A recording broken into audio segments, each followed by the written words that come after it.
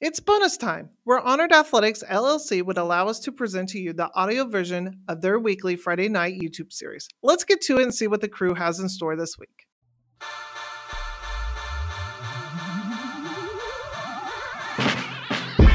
You are tuned in to Athletics LLC with Lamar, Lucius, Big League Chew, and my man Clyde, and the Governor. You're about to be schooled in all things track and field. This is experience. Yes, sir. We are talking past, present, future. Y'all listen up. Let's go. Find. Lamar, always getting that last word in right before the record happens, right? So anyhow, welcome to another fun episode of Athletics LLC. I have to get like sound effects to do that or like the digitizer. So anyhow. Or you could do the right thing and just stop doing it. No, that's no fun. I like it. That's no fun. So well, see, we're always getting on the EP when he even tries to carry half a note. So, right, so. I know. Well, I can't carry a note in a purse. So So obviously we have 5 tiles. We're missing an extra tile, but we've got a guest this week. So we'll definitely say hi and give a great introduction for that tile. But we'll let the gentleman say hi and hellos. So I'm going with the easy one first. Governor, how are you today? Still getting over this flu and feeling better every day. So got a big weekend. It's homecoming coming up this weekend. So trying to rest up as much as I possibly can because it's going to be hectic. But no rest for the weary. No, after you said how Texas is in red last week, I literally sanitized everything. I was like, can't do it. I told the kids, don't share anything, doorknobs, wash your hands. Oh yeah, not happening. Just type flu CDC. And a map will pop up, and I promise you, it will scare the bejesus out of you. Really? Oh, it's bad. It is bad. Thanks a lot, Governor. You've ruined at least the next 2 weeks of my life. Well, I'm getting my flu shot tomorrow, so I'm good. Anyhow, Sir Lucius, how are you this evening, sir? I am wonderful. I'm back in my home city. Hanging out for a couple of days, checking on my mama, and I'm good. A little chilly up here, but I'm good. If you wouldn't mind, I know there's a few people who are wondering, can you give everyone an update on Mom since everybody heard there was Mama's she's doing better. She was up in Cleveland, had a procedure up there at the Cleveland Clinic, and she's now back here in Columbus. Actually, just a little bit outside of Columbus at Canal Winchester, but she's at a rehab facility there and she's doing well. And I spent a couple hours with her there today and uplifted her spirits and mine. So it was a good deal. Nice. Good. I'm sure that's going to make a lot of people happy to hear. So good. Thank you for being vulnerable. I thank everybody for all their prayers. I do. Awesome. Yeah. And then this man goes and changes his name twice. And then I don't even know how to pronounce what he just put. Lamariano Yankees in 6-0. I mean, it's pretty good. It was, but I feel like it wasn't spelled right before. When I looked at it before, it wasn't. Wait, what's so good about that? Listen, okay. If you are a Yankee fan, you take everybody's shots, which is fine, right? You know that when you join the fandom at birth, and so. One of my guys, his dad was running off at the mouth when he was here in town when the Yankees got walked off in Game 3. And so they were down 2-1 in the Twins. He's like, oh, they're done. They're losing tomorrow. I said, well, I'm not an NCAA coach, so I got money says that we win not only Game 4, but Game 5. Good answer. Right? He kept running his mouth. I was like, listen, I can't hear you until there's dollars and cents in this conversation. He kept running his mouth. I was like, okay. So we won Game 4. I was like, I don't hear nothing. Because your money's not where your mouth's at. And he was like, oh, they're definitely going to lose in 5, blah, blah, blah, blah, blah. I was like, wait a minute, you just told me they're going to lose in 4 and Garrett Cole was trash and he wasn't going to get it done. He won 2 games. Oh, okay. So after Giancarlo hit the 3-run home run earlier in the first inning, I called him, was like, same energy? No? You on same energy? So, yeah, that's where we're at. That's where we're at. Sorry, Awesome. I asked. Your life is better because you asked. If you know, I'm gonna let you rock with that because this is not going to go well for me, no matter what I say. No, it isn't. It isn't. As long as we all know, right? The man Yes. keep going. We'll take our L and walk away. Yes, well, we will. last but definitely not least. Oops, sorry. We have a great face, a great child to join us. We have the recently appointed, not newly appointed, director of track and field for Ohio State. There are definitely other accolades, but I'm going to stop at that one so that we can let her talk about herself. Excuse me, Miss Chu. Yes. We need proper introductions. Is it the Ohio State? The Ohio State. The Ohio State. What did I miss? I literally looked it up to make sure I said everything right. Yeah. The Ohio State. I mean, you I forgot Monday Night Football. The Thank you. I appreciate it. I didn't know you were talking about me. That's because they got tired of getting confused with Ohio University. Mm-hmm. Yeah, But wait. well, we've had that. Yeah. So, first off, in the portal, because we know Sir Locious doesn't know about the portal himself, just what he gets to sign. It is under the Ohio State. Because I was trying to look up Ohio State for something. And this wasn't recently, but I was like, OHIO. And literally in my head, I'm hearing your voice, OHIO. And I'm like, I know I'm not that stupid. Like, it's 4 letters. I can't get this wrong. And so finally I go by some other method and it says the Ohio State. And I said, you got to be kidding me. And trademarked. They have trademarked the word exactly. Yes. It is a thing. Unreal. Unreal. Well, anyhow, Miss Roslyn, thank you so much for joining us this evening. Thank you for having me. Thank you.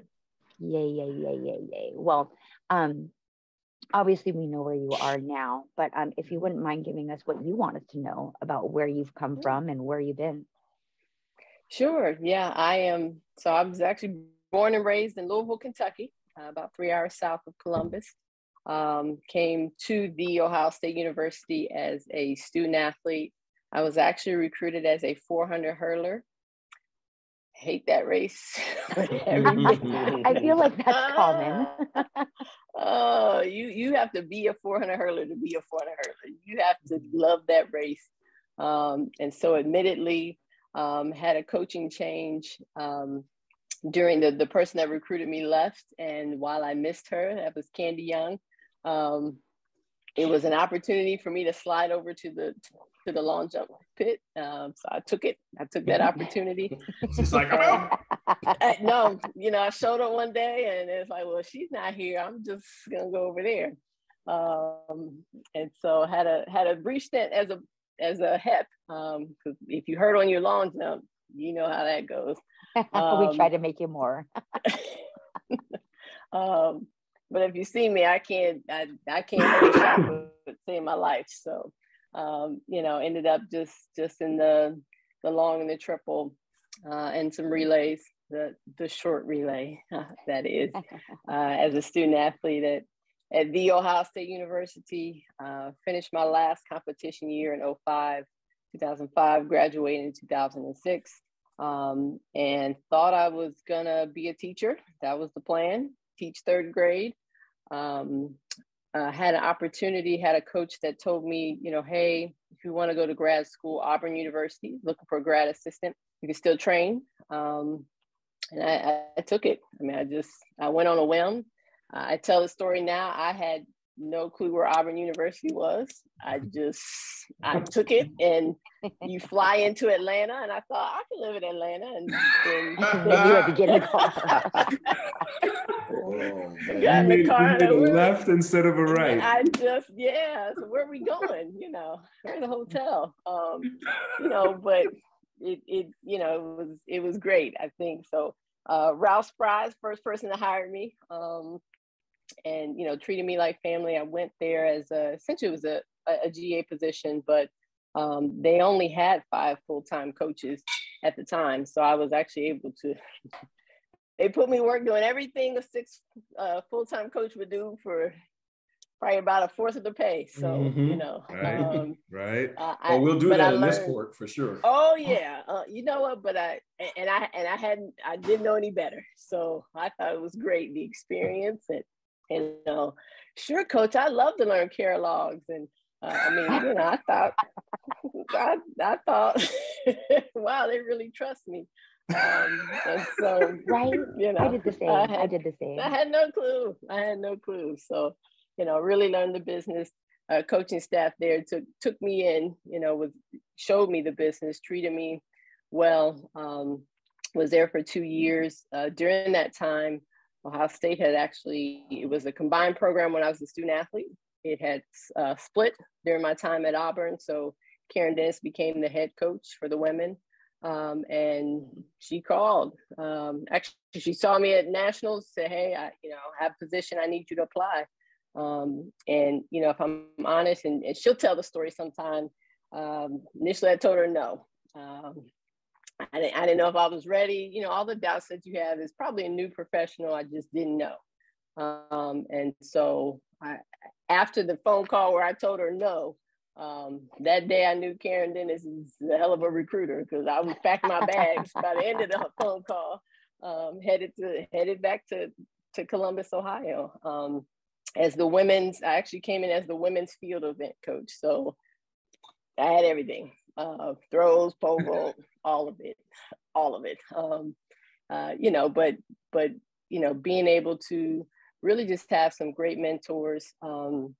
Again, the staff at Auburn supported me as well. I was able to call and, you know, get information. Jerry Clayton was very good to me from a field event coach. He's a heck of a field event coach. And so, you know, I'd call him and say, I got a javelin thrower, help.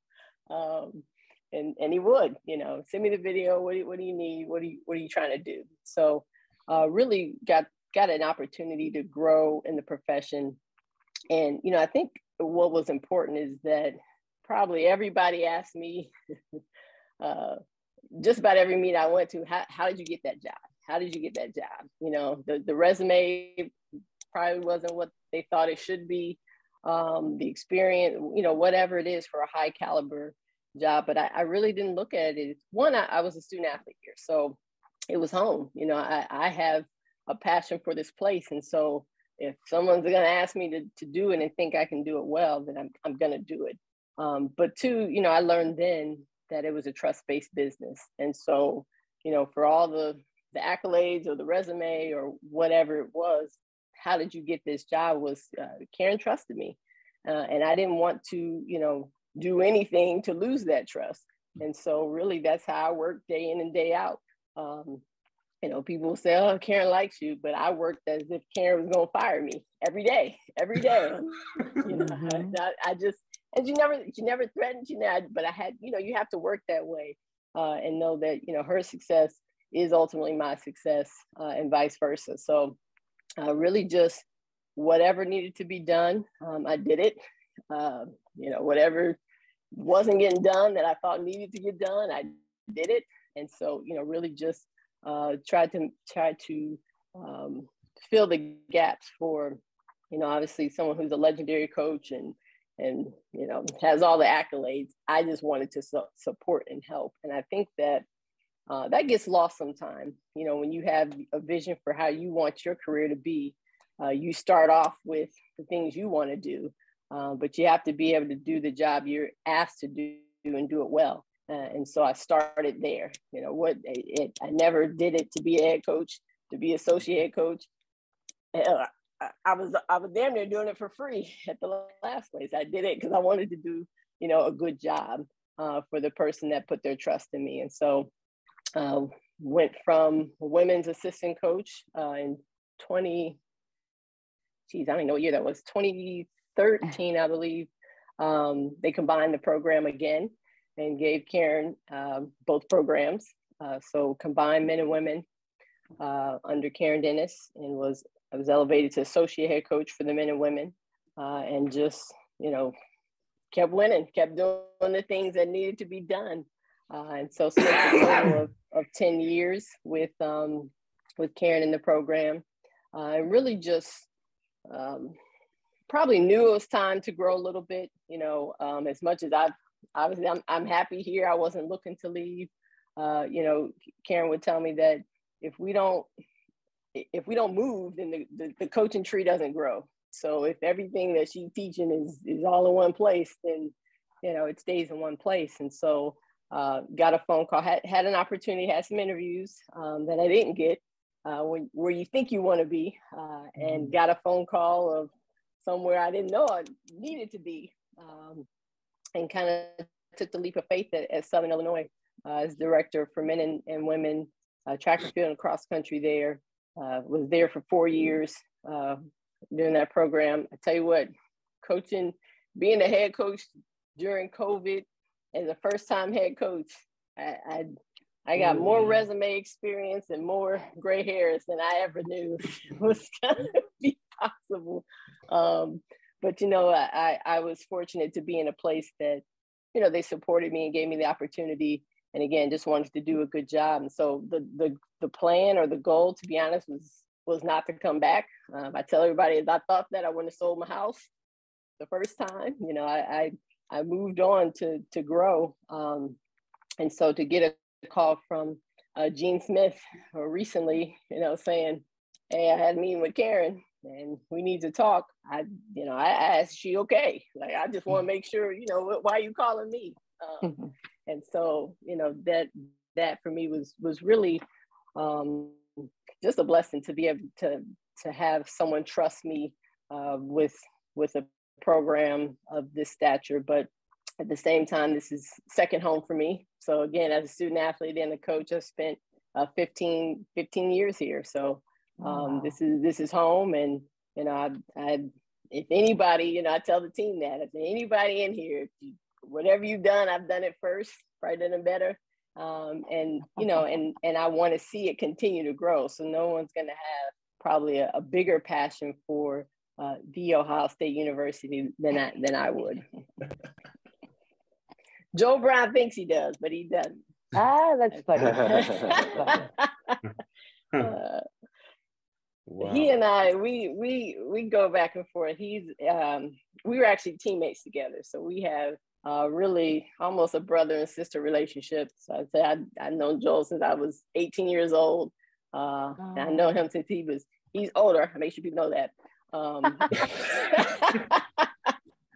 But I tell him when he was about 20 going on 18, but we watch each other grow just as people in the profession. We know each other's spouses, our children. And so that probably makes it even more special to just see, that was never a conversation we had as teammates about being coaches at our alma mater. So, that makes it even more special to share that.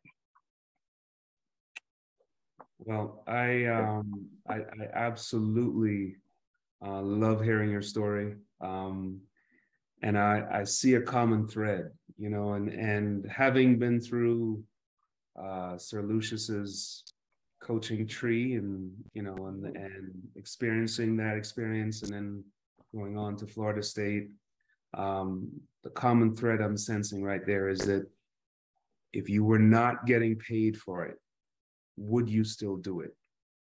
And it's something that's lost on coaches today, that the amount of love that you have to have for your craft, the amount of love that you have to have for helping young people, helping them develop as men and women. If you can't do this job for free, then you're probably going to have a very, very hard time. Yeah, don't get in it for the money. Exactly.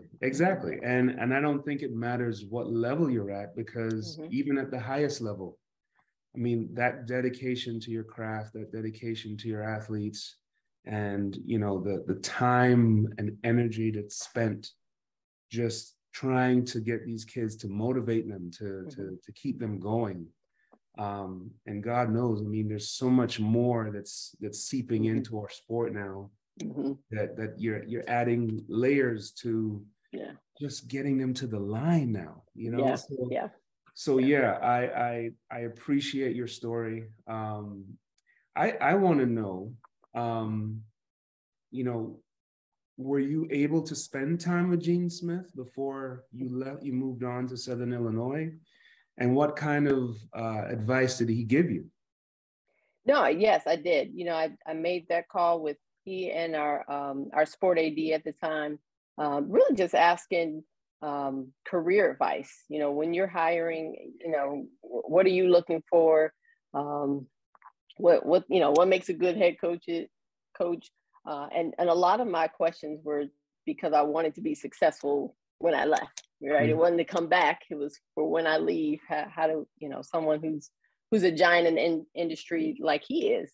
You know, what are you looking for? How do people elevate? You know, why are people hired? Why are they fired? You know, things like that. And I think during that conversation, probably did help him realize that, you know, I've thought about it more than just, you know, being an assistant. I really thought about the industry, how I can grow. And in that conversation, you know, he let me know that, you know, wherever you go, if you leave and you've done a good job, you remain an internal candidate. And so I took it as a hint, but I didn't take it as a hint. I still sold my house. But, you know, I think just, you know, just to know that in leaving, wherever I was going to go, he made the comment that I had left an impression on that program. And more importantly, what, you know, Karen told me I had to go. And so, you know, she joked that I didn't want to leave, but like we were comfortable, we worked well together. I had some success, but again, it was the next step for me. So to have her and him say, you have to do this.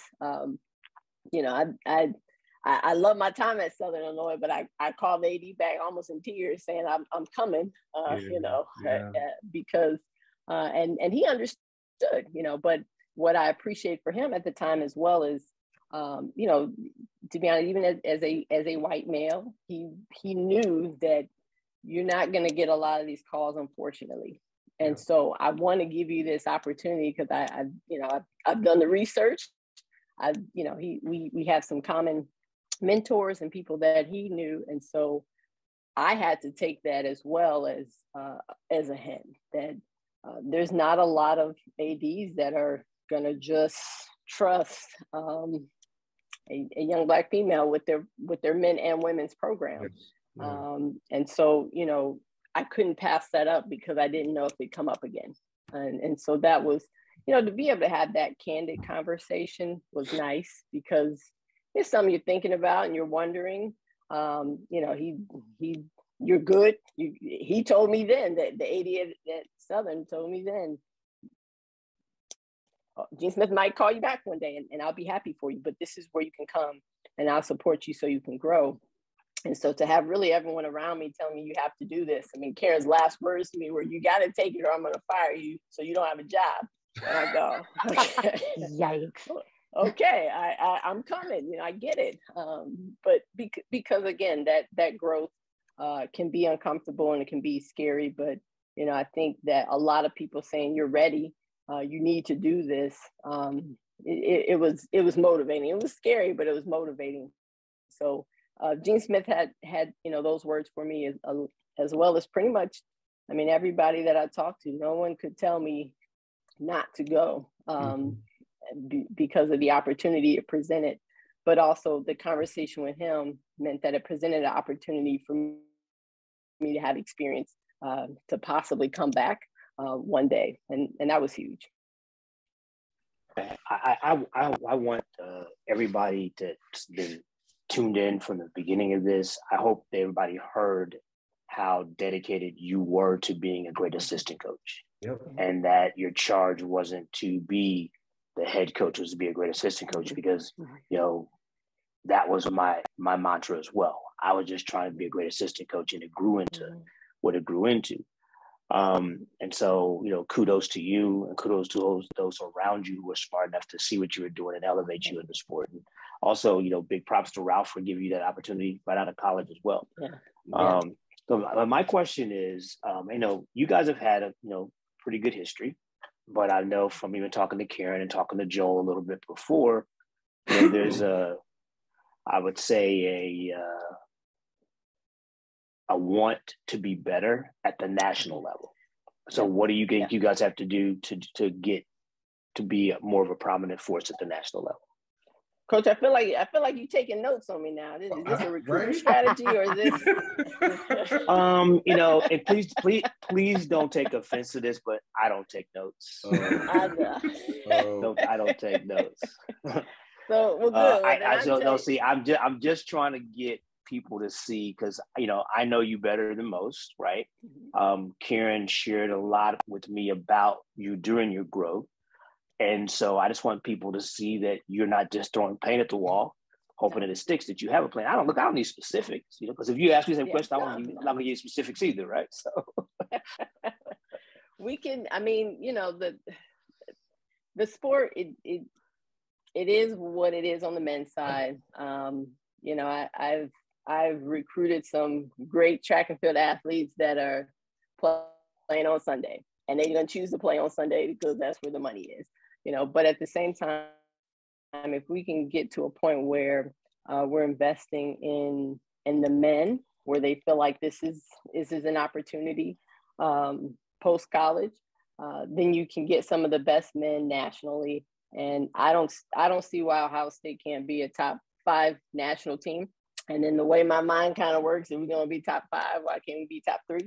And if we're going to be top 3, then that's just where we are. And so, I've already tasked the staff with that in the recruiting, is that if we're going to build, as they say, build, we're not going to start with top 25. Let's get the best in the country, in the world, and start moving it now.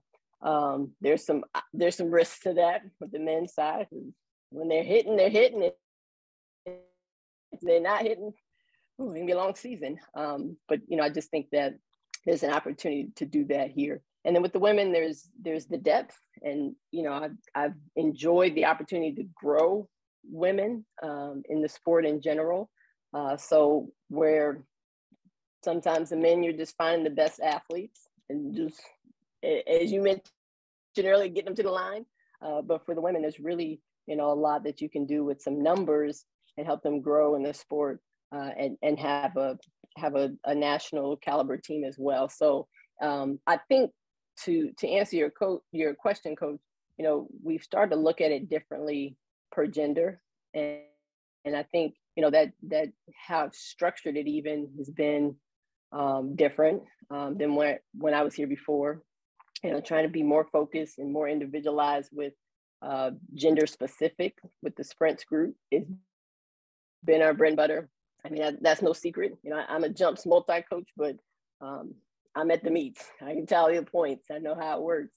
And so how can we focus there and have a team or have a staff that understands that this is what we got to do to be national caliber. And if the events that we're investing in win, then we all win. So I need a throws coach to go see a jumper or a hurler, then it's just what we got to do. And then on the women, how can we find, I don't want to call them the diamond in the rough, but there are a lot of women who don't know. Like I was recruited as a 400 hurler, and I probably would have been awful at it, if I'm being honest, a long time.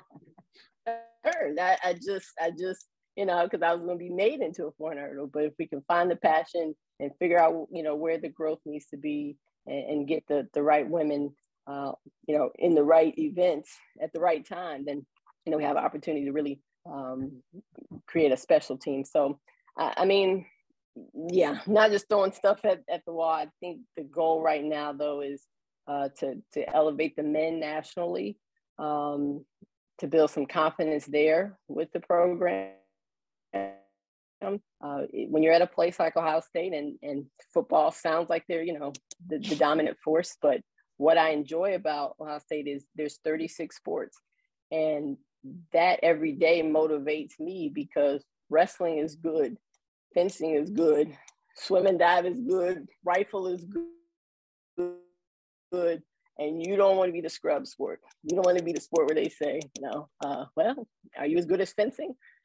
I want to say yes. And so I think, you know, even the recruiting strategy that we can use with other or from other sports has been helpful as well. So we really have kind of focused on how we can elevate the men, finding the guys that are ready to be here and win nationally. Again, I like the development piece, but there's not a whole lot of time for that. We trying to win early. So we only get contract extensions if the resume proves you deserve it. So at some point, you know, we can't wait till the end of it and start talking about what the plan is. We gotta start now. That's it. Welcome, Clyde. How y'all doing? I'm sorry for my tardiness. Okay. We forgive you, sir. Got hit with that Bay Area traffic. Hey, listen, it was on crack today. Warriors opening the season. I don't know what's going on. Everybody's outside today. And they're opening the season against the Lakers and getting their rings tonight. Everybody's outside today. Tough. True. Lamariano or Clyde, do you have a question or something to bring to light? I had a few, but I hope they probably got repeated. I'm just gonna throw one out there if it's already been asked. Have at it. Let me know. Ms. Ross, it's not often that young coaches are in a position to replace legends. Do you feel the pressure of that? What does it mean to you to follow the great Karen Denton? No, I absolutely. I mean, you know, I think that if you don't recognize that, then you probably should be in the seat because the seat's hot. It's a hot seat. You know, but I think again, if this wasn't my alma mater, if it wasn't a place that, you know, I felt really entrenched in what we can do, if I hadn't had the opportunity to see how she's done it and you know, feel like some things have rubbed off on me, then I would probably feel less confident. But you know, really internally, you get the call and it sounds exciting, and then you do a lot of like, oh, okay, I don't know, I don't know. But you know, and really it was my husband. He was like, well, anybody in the country gonna have to replace the legend. Anybody that coming in will have to replace her. And so it's going to be hard for anybody coming in. And so why not you? Why not you? And I think, again, just really the affinity I have for this place made it one where it's not really daunting because, I know that I'm going to do my best. And I know that she's supportive. I've seen the formula and it's just something that somebody has to do it. And so I work well under pressure. That's how I prefer it. I'm more of a 6 jump type of jumper. That's what I like. That's what I like. Good one. I like it. Well, my question for you, Roz, is a little more personal, only because I've had the joy of actually standing next to you for 4 or 5 hours at a time. And look, I used to call Roz the silent assassin, right? She would just, all of a sudden, Roz was standing there. I was like, never heard her show up. She coaches her kids, and then she's gone. She's like Kaiser Soze. And so my question for you is, have you found that you kind of have to be a little more outside of yourself and a little more boisterous now that you are lead dog of the pack, so to speak? Yeah, it definitely was something. I'd say the last probably 2 years before taking the Southern Illinois job that I realized, that's something I had to work on. Because I like keep my head down and work, and I kind of look up and say, oh, okay, it's 4x4. Okay.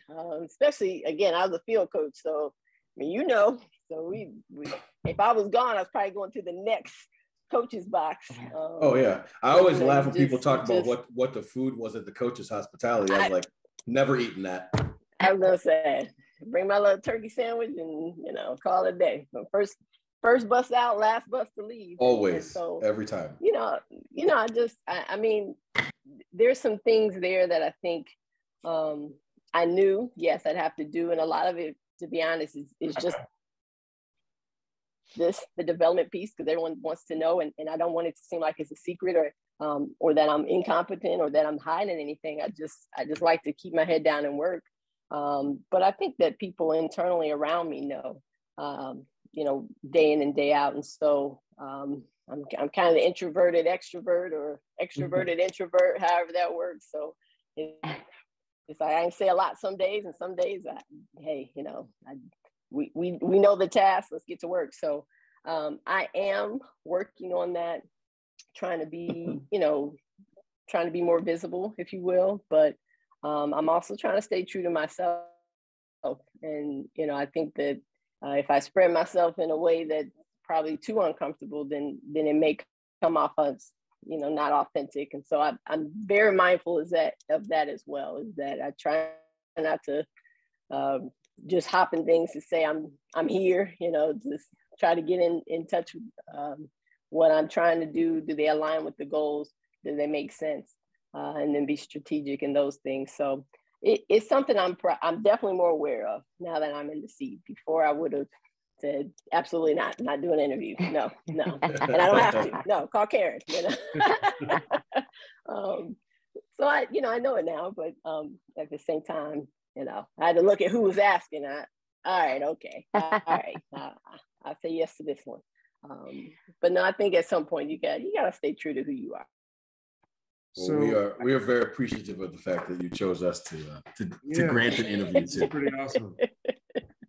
Actually, the timing is what works out, because this is actually this is a good time for me. So, right. I know most people might say 10:30, but these are my working hours.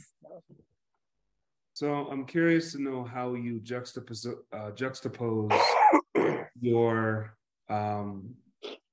your career up until Southern Illinois, being a servant, being someone that's, just killing it, hours and hours and hours, and dedicating yourself, and juxtaposing that with, okay, you're the boss now. And not only are you the boss, you're the boss at one of the best track and field programs in the country, right? One of the most recognized programs in the country. So it's no longer a situation where, you can hide behind the great wall of Karen Dennis, right? You're walking into that room as a representative of the Ohio State. And, I'm curious to see, it's been, you were announced in July, correct? July, yeah. June 14th, middle of June. Yeah. So you've had a couple months now, you're in the seat. Is there a moment, in the last couple months where it's just kind of just hit you that this is real? Like, I need to really understand, I need to respect where I'm at. And, and going forward, how do you plan to, use your voice? Because believe me, you now have a very, very powerful voice in our sport, so tell us a little bit about that. Yeah, I'm for whether it's good or not, I definitely, I'm working on delegating, and that's something that I've learned to do and had to do at Southern Illinois. Being in that seat helped me with some of the things that you can't do at all. And so really just being able to trust and delegate the things that maybe I was most comfortable doing. And so that I can then step out into some other areas that it wasn't that I was not comfortable, that was not my role. That was not the assignment. That was not what I was supposed to do. And so I didn't. But, I understand that there's things now that you just have to do in this role. And so a lot of what I do is I'm probably a better listener than I am a talker. I like to write more than I like to just speak. And that goes back to just being my authentic self, is there's going to be some things that I have to create ways to be visible and be able to use my voice, but that it showcases who I am, the things that are important to me, and how I delegate to either staff or the people around me, so that, you know, really it's not my program, you know. And I tell anybody that asks me that, the alum, the current student athletes, the staff, these are not our kids. I ain't birthed none of them. You know, they're not our kids. This is not my program. It's our program. And so, you know, there's things that I realize, you know, I'm gonna get the last call. And, you know, the thing with leadership is, so everybody wants to take the credit, but you gotta be ready to take the blame. Yep. And I'm okay with that. You know, I'm okay with that because of the people that I feel are around me, the people I've put in place. And so I'm strategic about those things behind the scenes. You know, behind the scenes, that's things that probably are not as visible. But if someone can ask me, well, why are you doing it this way? Or how come you haven't done it? Or when are you going to do this? You know, I can answer that. Here's what the plan is. Here's what we're trying to do. But I think ultimately, you just want to get to a point where you're not, you know, you're out there and you're using your voice, but it's for the benefit of the program, for the student athletes that are there, student athletes that are coming through. Because I am in the seat, it is, there's, I'll go on record, there's really not another job in the country that is as good as this one for me. And so what that means is the people that are my assistant coaches, my head coaches, my goal is for them to become head coaches. The people that are the student athletes here, to move them on. Like, so now my platform is not really betterment of me. It's how can I elevate the people that come through here? And then they tell the story. You know, they're your best recruiters. And that's tough when you think about how can I keep everything in and elevate myself and elevate, you know, the Ohio State University, but you actually do a better job if you can send people out and showcase how you build and how you mold people. Again, that's not just student athletes. So I don't know. I think the voice is good, and I know I got to work on it. I know, but again, that goes back to sometimes it's like to put my head down and work and the results. You know, I'm waiting for coaches to get head coaches' jobs, for national championship. Sorry, Mouse. I'm waiting. You know, I'm waiting for that to be the indicator of what we're doing here. Okay. That's actually really well said, and it led me to my other question that I hoped has not already been asked. So, for reasons that you know, I always struggle to comprehend, the ascension of, you know, quality female coaches like yourselves in this business is often difficult to see through. What do you believe, you know, we all can do to not just keep the talented women in the profession, but continue to help everybody rise without people feeling like it's a threat to their situations? Yeah. You know what? If I had the answer to that, I write a book. I'm telling you.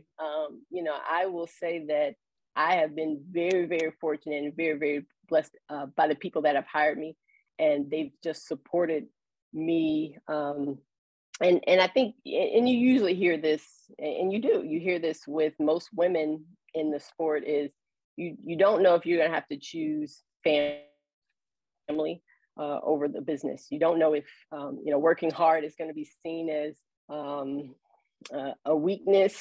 If you have a family, are you on the road, or, you know, what qualities do you bring that are beyond X's and O's? And so I think I just had the benefit of having head coaches that hired me that saw that I was working. So it may have looked different than what they're used to. I'm not in the, you know, when I went to Auburn, it was 5 men coaches. And so, I mean, the lunches were, you know, they did a good job of trying to include me, but there's just things that I just didn't well, one, that they had to order women's gear. I mean, there's just things that they just hadn't had to think about. You know, we talked about that. And so, you know, there's just things that unless you're aware that that's something that is uncomfortable for me as an assistant to even bring up, because I think it's gonna be a weakness, right? I'll just take the small shirt. I look crazy in pictures. It's fine. But, you know, but it takes someone to say, you know, hey, do you want a women's? You know, is this something? Because then you feel empowered in your role and you feel important. You feel like you're seen, and you feel like then the other qualities that I know I bring to the student athletes, to the sport, I have a platform to be heard. But if I got to come in and decide, well, I want to come talk to you about a recruit or my clothing, then if I'm shut down, I either bring you nothing, or hear me out, or I bring you everything all at once. And we get a bad rap for that as women, because we're holding it in. And so, you know, I just had an opportunity to have head coaches that would at least check on me. What do you need? Because then it gave me an outlet. It's actually my kid's birthday. I need a day off, you know, and it's little things like that that I just don't know if women feel like they can ask for things without seeming like it's a sign of weakness in the profession. And I just had coaches that just did a great job of that. You know, when I was pregnant with my first child, Karen would come in the office, turn the lights off, tell me go home. And so I mean, you go home, and really I was only there because I didn't want her to think, because I was pregnant, you know, I was, you know, that I couldn't be at work. But we actually work on the second floor, all stairs. I mean, I'm like 39 That's and a a half decision. like, Decision. no, but I was coming. I'm coming up.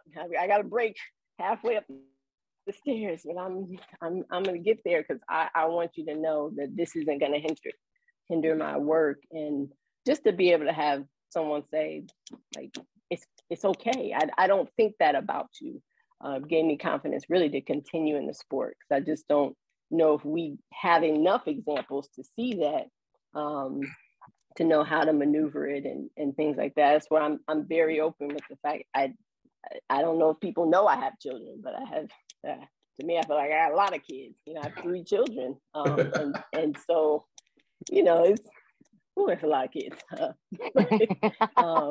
But you know, I like to make that clear, because I think that when you do look at the role, and I think that goes back to the earlier question, thinking that, well, you have to be a certain way and have a certain voice, and you know, you can just model certain things that give people, you know, women in the sport an opportunity to grow and feel like, oh, you know, I was told in year 1 that I would probably have to make a decision. Do I want to coach? I won't say who. Do I want to coach, or do I want to be a mom? I mean, year 1. And so had I thought that was the path for women in the sport, I probably would have got out.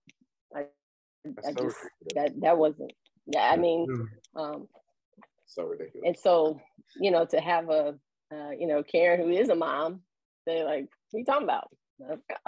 I didn't know that was a thing. You know, when I went to Auburn, Ralph Spry, his daughter was on the team. So, you know, it just gave a different feel about what it meant to be in the profession and still be a parent. And I just, I got to see that early on. And I just don't know if it's modeled a lot for women, or at least talked about from men as well, so that they know, like, hey, I get it. You know, Ralph's like, I'm a dad. Yeah, they have a mom, but I'm a dad. I have responsibilities too, and I'm still doing a good job. So I wish I had the exact answer, but I can tell you that the people that I work for, you know, they did a good job in trying to make sure that work and home were a good balance. Because I think women, we get guilty or feel guilty about having to choose one or the other, and the profession is the one that goes. Yeah. Well, that was actually going to be my question. So good job, Clyde. Yeah. You know, somebody's going to steal it. It's always. I know. I was going to let it be like the closer and the finisher and the way to wrap it up, but it happened. But it is true, and you know, a little bit further into it is, I want to hear, and you touched on it, about being a director and being a mom and being a female, you know, and that it's, again, you know, we use the word balance. That's not the right word. We use the word juggling. It's not the right word, because we're not at any point just throwing balls in the air. We literally, it's all strategic. And you highlighted that very well, very well. So thank you very much. Well, definitely thank you for your time. And as it is closing hours for you, go enjoy at least 15 minutes to yourself. But definitely, we wish you all the luck going forward, heading into, you know, wrapping up cross, going into indoor, going into outdoor. We will all definitely see you sooner than later, for sure, for sure. But thank you again. Thank you for being you. Congratulations on the role. And thank you. We'll see you soon. Thank you. No, I appreciate you having me. Thank you. Thank you very much. Good night. Good night. Have a good night. That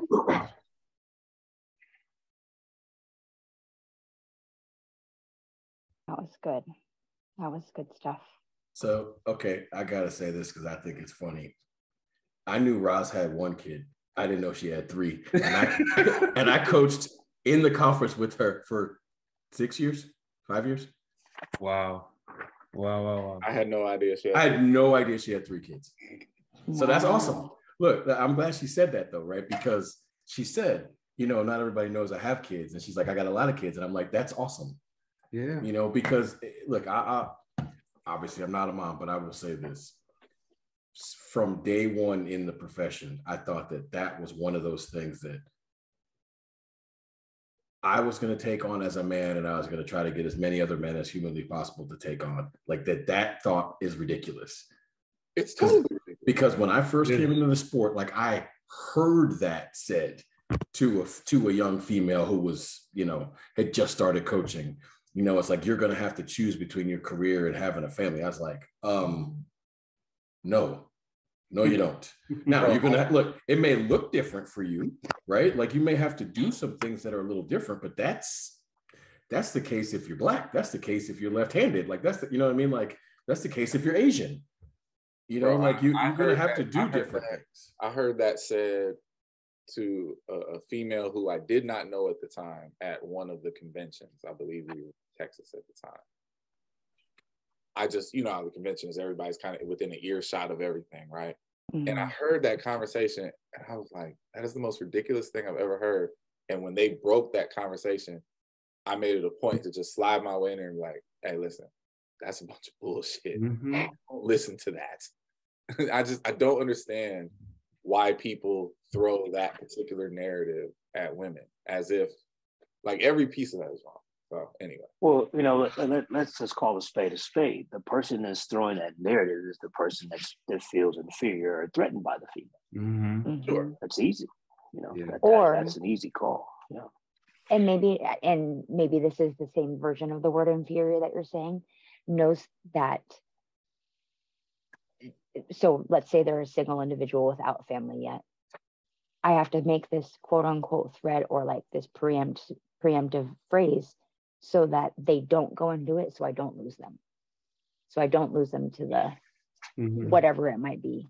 And so, I mean, the general public, that's even worse. But. The general public likes to struggle with different, right? You remember a couple of years ago when the head women's basketball coach at Arizona was breastfeeding, I think it's her daughter at halftime. Yeah. Right. And it was a story. I was like, why is this a story? Right. Like, this is not a story, nor is it our business, right? Because, like, look, if you were a male coach, right, and you had a colostomy bag and you had to change it at halftime, nobody's reporting that. Yeah. Right? It's what you have to do as part of your life, but it has nothing to do with your ability to, you know, call plays and run the triangle offense, right? So, like, I just thought that was insane. And I just, look, coaching is already a profession that you have to do because you love it. Even the crazy football coaches that get paid all the money, you know what? You still have to do it because you love it, because at some point in time, it comes down to stuff that's just not monetary. Yeah. Right? At some point, no matter who it is, at some point in time, it comes down to stuff that's just not monetary. And so at the end of the day, like if somebody chooses the honorable profession of being a coach, be as supportive as humanly possible to them.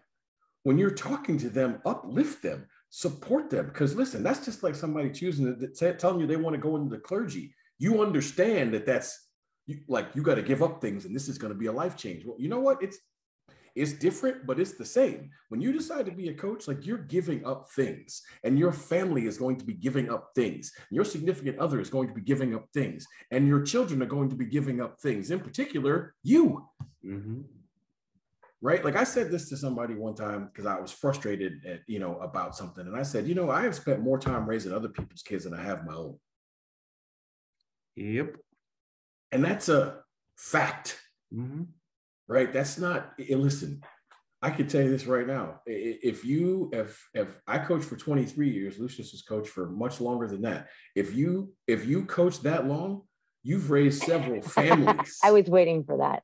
Generations. Right? You've raised generations. Yes. Much longer than that? Well, I wasn't talking about just collegiately. You coached high school before that. Why would that be much? Just longer. And then this guy throws in, you've raised generations. Yeah. I mean, I was giving up, props. I wasn't calling you old. I'm just Small saying. armies. See? At And now some, you got the governor going. listen, at some point, the truth has to be told about the honorable profession of being a coach. Is that you are, look, I told a mom and dad this one time. By the time, this is when they dropped them off as a freshman and they came into my office, and I said, listen, I'm going to give you a fact. By the time that your son, it was a young man, by the time your son graduates from college, I'll probably know more about him than you do. Just because of where I'm at. Right? It's proximal. Right? Not to mention that, young men struggle to talk to their parents anyway, but they'll tell their coach everything. Yeah. Right? Trust me, there's sometimes I wish I wasn't your coach. It's like I don't want to know that. But now that you told me, I got to deal with it. Right? Like I became a first responder one time because a young lady came in my office and had to tell me stuff. And I was like, all right, so now I got to call the cops and I got to do this and I got to do that. Right? But at the end of the day, when you choose to be a coach, all that going in, you're going to be a psychiatrist. Yep. You're going to be a philosopher. You're going to be you're going to be a low key physio, right? You're going to be 50 different things to most of your student athletes, and nobody's going to give you credit for any of it. They're just going to ask you how fast do they run, how far do they jump. So if you know a coach, give them a hug, give her a hug, because they're doing God's work. Yeah. Yep. Well, go ahead. No, go ahead. No, I was about to say, my last thing on Rosalind is that her story is the typical young Black woman trying to find her way in the sport, gets thrown into the ocean at Auburn, right? Yeah. And in all seriousness, that could have determined her career. That was that moment where she's in new surroundings, took a left turn at the Atlanta airport, right? Ends up in Auburn, and it turns out that she had the right mentors and she had the right people around her to keep her going, and that pretty much determined her ascent up the ladder. And then to have people sit her down and tell her, hey, you have got to go. That is lacking in our sport, in my opinion. Yeah. Because, and I'm sure Sir Lucius can speak to this, because how many young men and young women has he had to sit down and say, hey, it's time to spread your wings, young man. It's time to spread your wings, young lady. Sorry, I'm just telling you, you probably don't want to hear this right now, but it's time to go. It's a very difficult conversation. It is, absolutely. So yeah, that was, I enjoyed hearing that story, and it needs to be told more and more and more, especially for the younger coaches out there, because at some point you've got to get comfortable with being uncomfortable. You have to. I mean, can you imagine knowing what we know? Can you imagine your first job out of college is in the SEC? Think about it. Think right? about it. That's a blessing and a curse for sure. With the demand. It just means more, right, Clyde? Oh, see, here we go. Oh, they say. Touche. Oh my god. Oh, gentlemen, behave tonight. Behave. I could. How could you look? You lobbed that one up there for me. So therefore, I got to lob it up for Clyde. Come on now. Of course, he dunked it. Oh, all right. What you got for us, Chu? Well, in the last however long this time duration was, we talked about the development of a coach. Let's change the lane a moment there and talk about, how important in the development of an athlete, how important is the trust factor? Ooh. I don't know that there's anything bigger.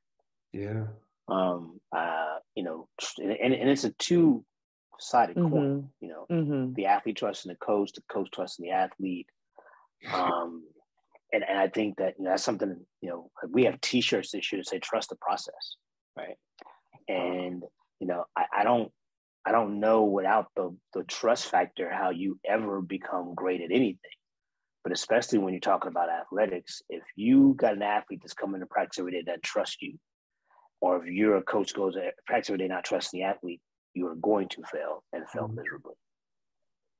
Yeah. Well, what's funny is I feel like sometimes trust is hardest for this generation because of this thing, right? They have grown up being able to, in their opinion, always have every single answer right here, right? If you got a question, right, you don't have to go on a journey or a quest to find out the answer, right? And learn all the things you learn from that journey. You also don't have to trust someone's words and follow blindly, because that's what I had when I went to college. What they have is, hey, Siri, how do I get fast? Right? And Siri will give an answer. Yeah. It's wrong, but it'll give one. Right. And so I couldn't agree more that I think trust is insanely important, maybe nothing more important at all. But I think the generation we're dealing with now has the hardest time with it. Yes. Well, see, I think the bigger problem is not so much the phone. It's not so much, well, I shouldn't say it's not the phone. It's not so much as Siri. It's social media. Yeah. Yes. Right? Yeah. So you look on, you're doing repeat whatever today and they're doing repeat whatever today. Well, why aren't we doing that? And my response is like, so maybe you should ask them why aren't they doing what we're doing, right? But because they're doing something that's perceived to be easier, or perceived to be more fun, and then you have the person in your practice like, I want to do what they're doing. And so social media is the absolute, it's the bane of all coaches exactly. There you existence. Go. Exactly. And, comparison is a thief of joy. I keep telling them that. So there you go. But, there you go. Governor, did you do it? Huh? Did you do it? I saw you have your phone in your hand. Did I do what? Ask Siri, how do I get fast? No, I didn't. I like, because I picked up my phone to do it, and then I saw you do it too, and I was like, no. And I'll say when we throw a wrench, when we have a little bit of change, whether it's internal change, external change, environmental change, that trust becomes very fragile as well. And then it's not because it's broken, it's just different. And that makes it all kinds of different. And it's like it's capital T, lowercase r, lowercase u, capital S, and lowercase t, and it's a completely different thing rather than just taking with the content for what it is. And when these people are picking up their phone and they're talking to Siri or they're looking at social media, go back and look at the great relationships with the people that had the best careers and the longevity in the sport. I think, Lamariano likes to talk about the 1.5 coaches that the average Olympic gold medalist has, right? There's a trust factor there. But instead of, doing history and figuring out how to be great, they just do current to find out how to have fun. Yeah. And that's the issue. So you got to try, that's got to be established in the recruiting process. Well, that's the irony of it to me, right? And I think we all agree that trust both ways, athlete to coach, coach to athlete, is probably the most crucial piece. But the irony of the social media piece is we live in this world today where information is so easily accessed, so easily shared. You have a window into what other people are doing, right?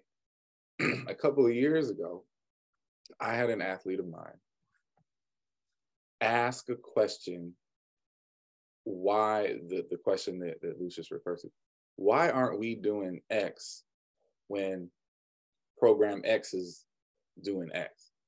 And I'm like, I literally said, I was like, you got all this time to be on your phone to find out what their program is doing, but you didn't take the time to Google my resume versus theirs. Like, why are we having this conversation? And so it's they choose the information that they want, right? And they only choose it in theory to create the answer that they think they want to hear. And it can become a very burdensome task when the trust issue isn't there. I got a team of like 85% freshmen right now. And what me and my staff are doing every day is trying to find creative ways to build that rapport, because all of them, we felt were successful high school athletes, hence why they're on our campus, right? Well, some of them are coached by their fathers, some by their mothers. Some of them had club coaches that they grew up with. Some of them never been coached a day in their life. That's a whole different level of trust problem. Like, I'm just talented. No one ever pays me any attention, right? And so it's all this personality management that you have to go through every day just to get to a place where they believe you when you say something. And it's difficult, but you better be good at it, because without that, you're not going to fall. You're not going to come close to your goal. Mm-hmm. I feel like you guys have been in my head all day today. Thanks. Thanks. Super awesome. Well, good. And kind of growing off of that notion, knowing that not what the current state of mental health is with our student athletes, but kind of, again, the fragileness of it within our programs with the student athletes. What are some suggestions to aid or develop healthy training environments, again, in maintaining I got a simple mental health? I got a simple one for you. One, acknowledgement. And two, just create space to remind them that you're acknowledging.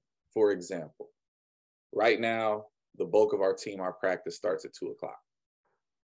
Well, back when I was training with John Smith, he used to always make us run 4 laps as a warm-up, right? Stride the straightaways, walk the turns, however long it took. And his attitude was, y'all can do whatever you want. You can say whatever you want. You can talk about whatever you want. But when these 4 laps are done, I need you to lock in, right? So in the spirit of that, I went to staff. I'm like, look, practice starts at 2. They need to be here at 2. But for 15 minutes, leave them alone. And I told them, like, y'all can do whatever you want with your 15 minutes. You can lay down. You can run TikTok. You can do whatever you want. I'll be in the TikTok, right? Whatever it is. But when that 15 minutes is over, I need y'all to lock in. And honestly, I thought it was something super simple. It was almost a throwaway idea for me. And then we had the Mountain West Mental Health Summit, and like 4 or 5 of my kids shouted us out for that. I was like, oh, like, y'all really like that? Like, okay, cool. Like, that's dope. And it was just trying to find a way to acknowledge how they are and what they need, right? I'm over there making sure the workouts are right for the 15 minutes, right? Whatever. But it's a little thing, but apparently it's big for them. So just acknowledge it and find ways to point it out and remind them that you care about it.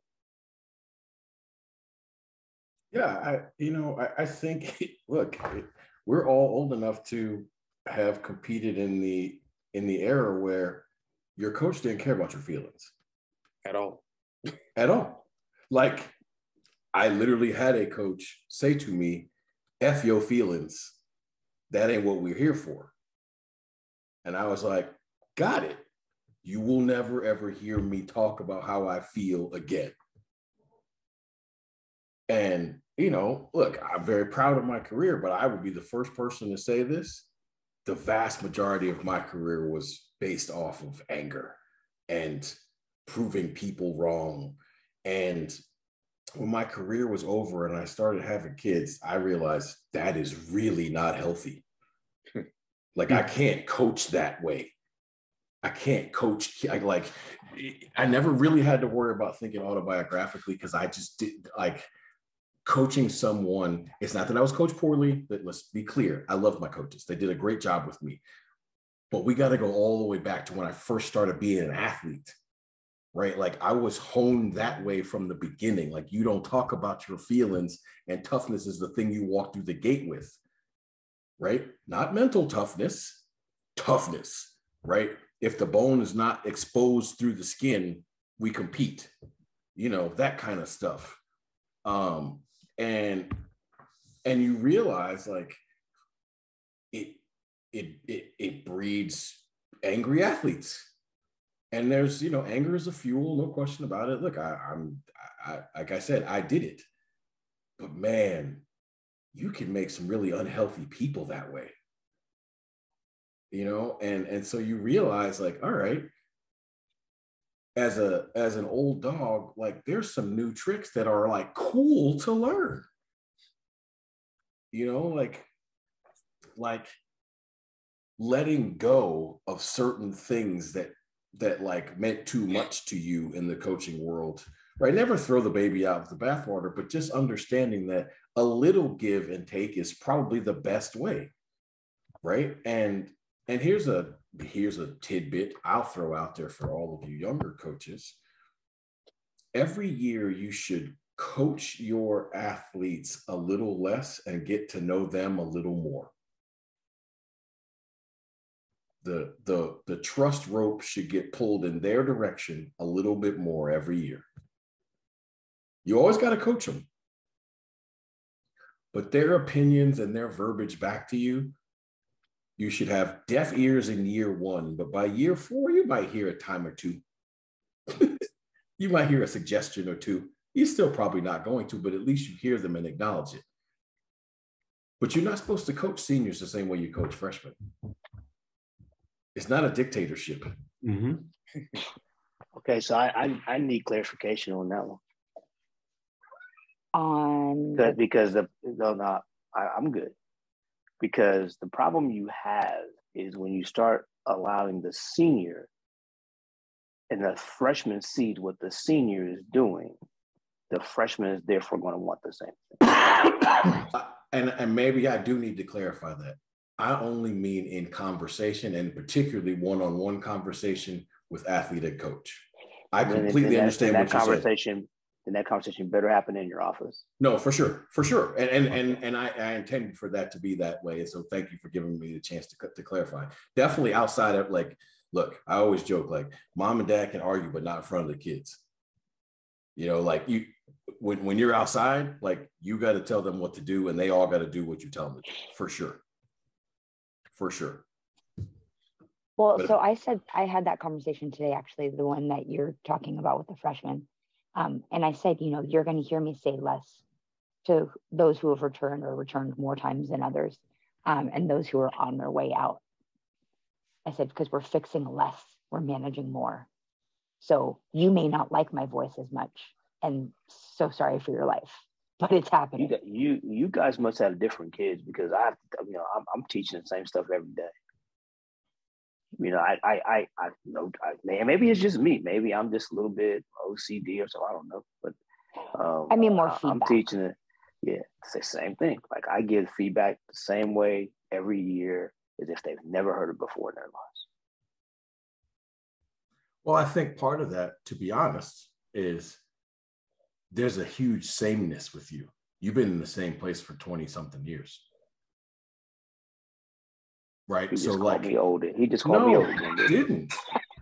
I didn't. Not at all. That's twice tonight, sir. I didn't even call you old.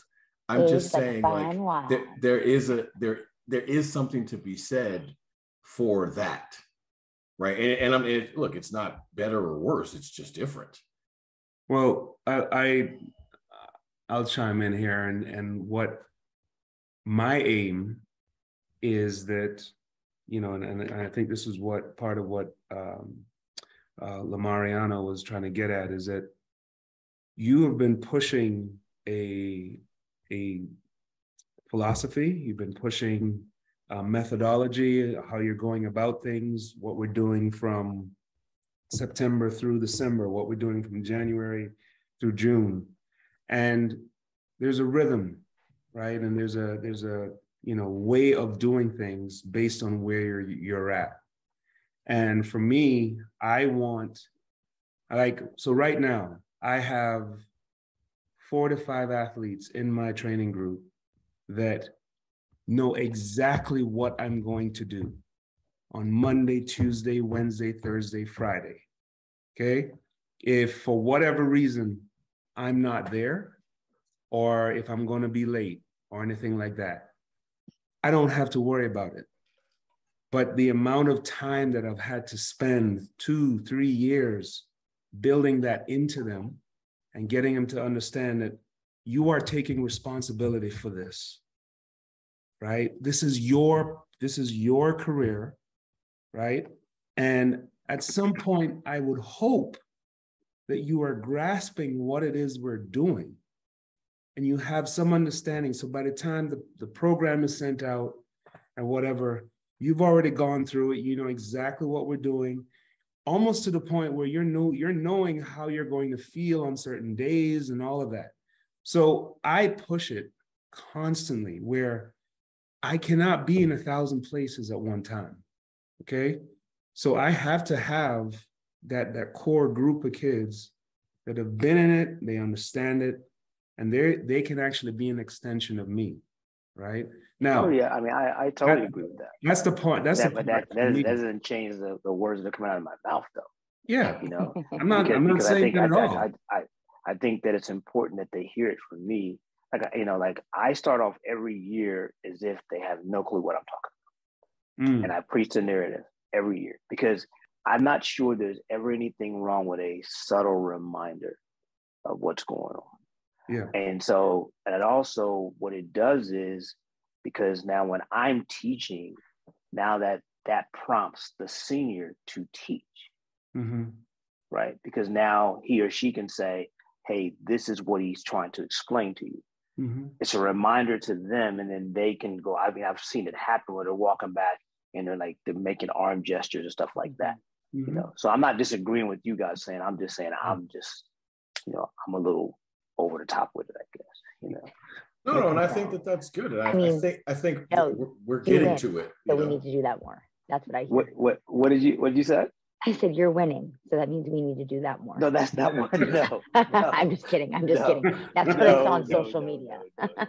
Yeah. No, I just think when it comes to the mental health piece of this, I think that acknowledgement is key. Listening is key.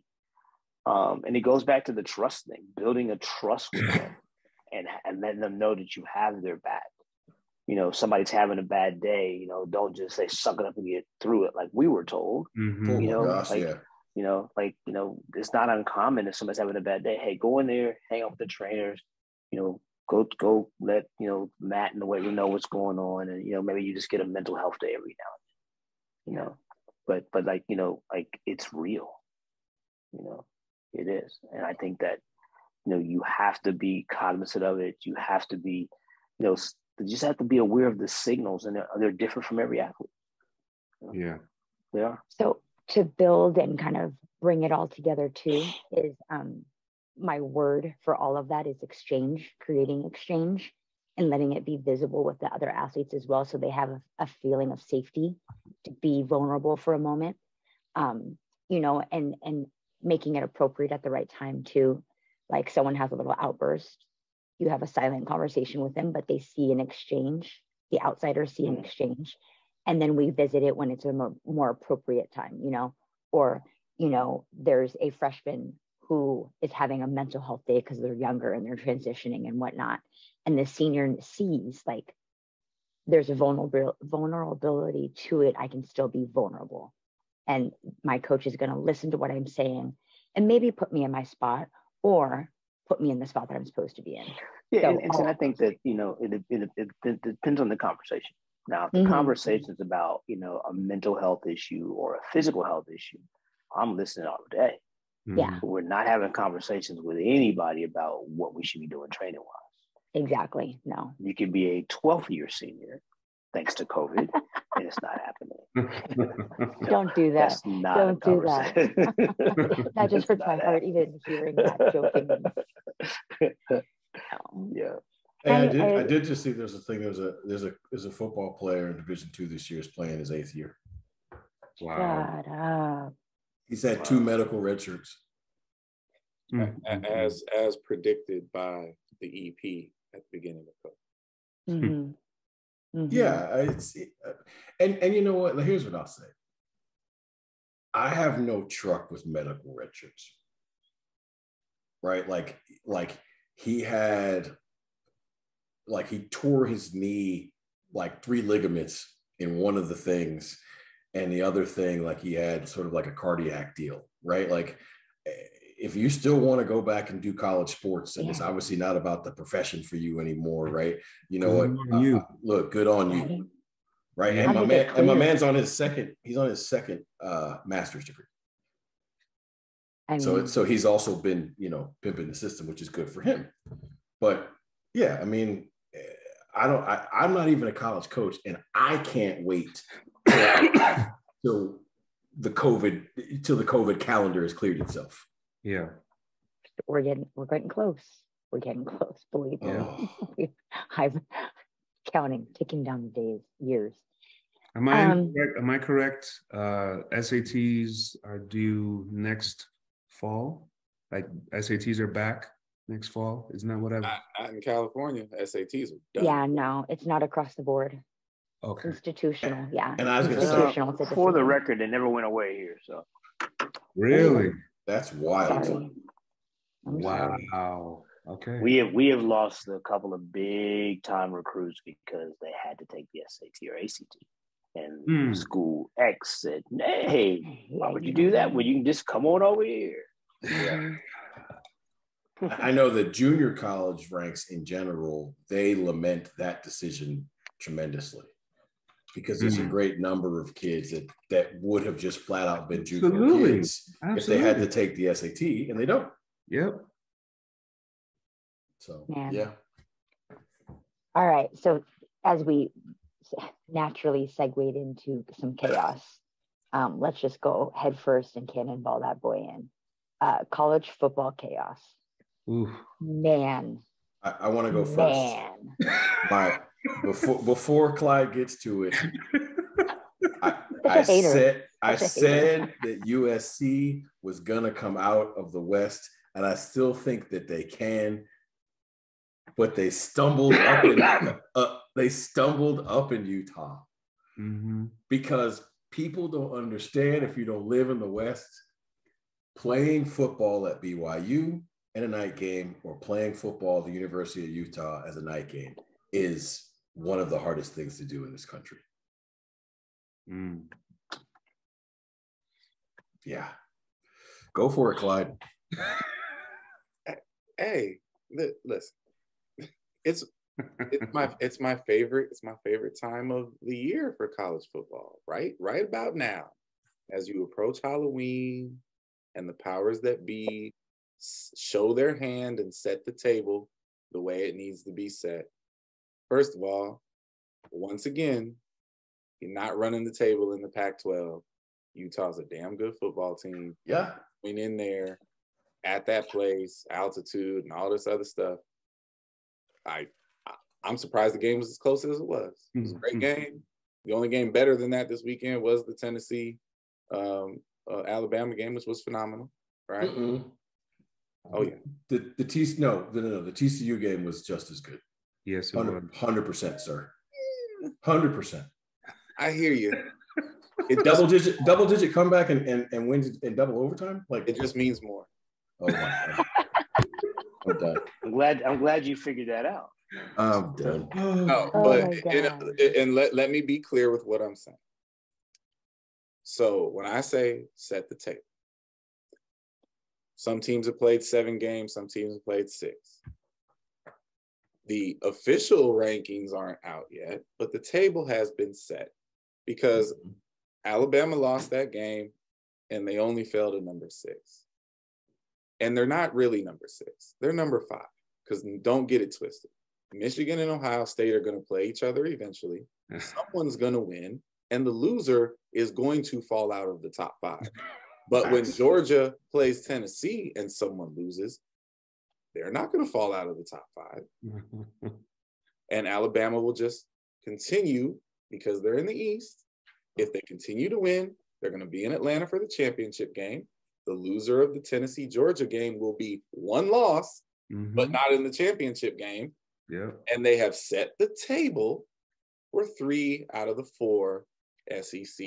Who is that? Powers that be that control the table setting of so maybe it was the powers that be that kicked the freaking winning field goal from Tennessee. That what happened? No, sir, I'm not.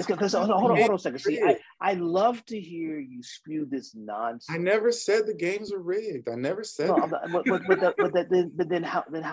if the games are rigged, then hold on a second. Okay, but they can't be rigged because the rankings are based on what happens on the field. Oh, that's a lie. No, it can't be. But you. It can't be. Sorry.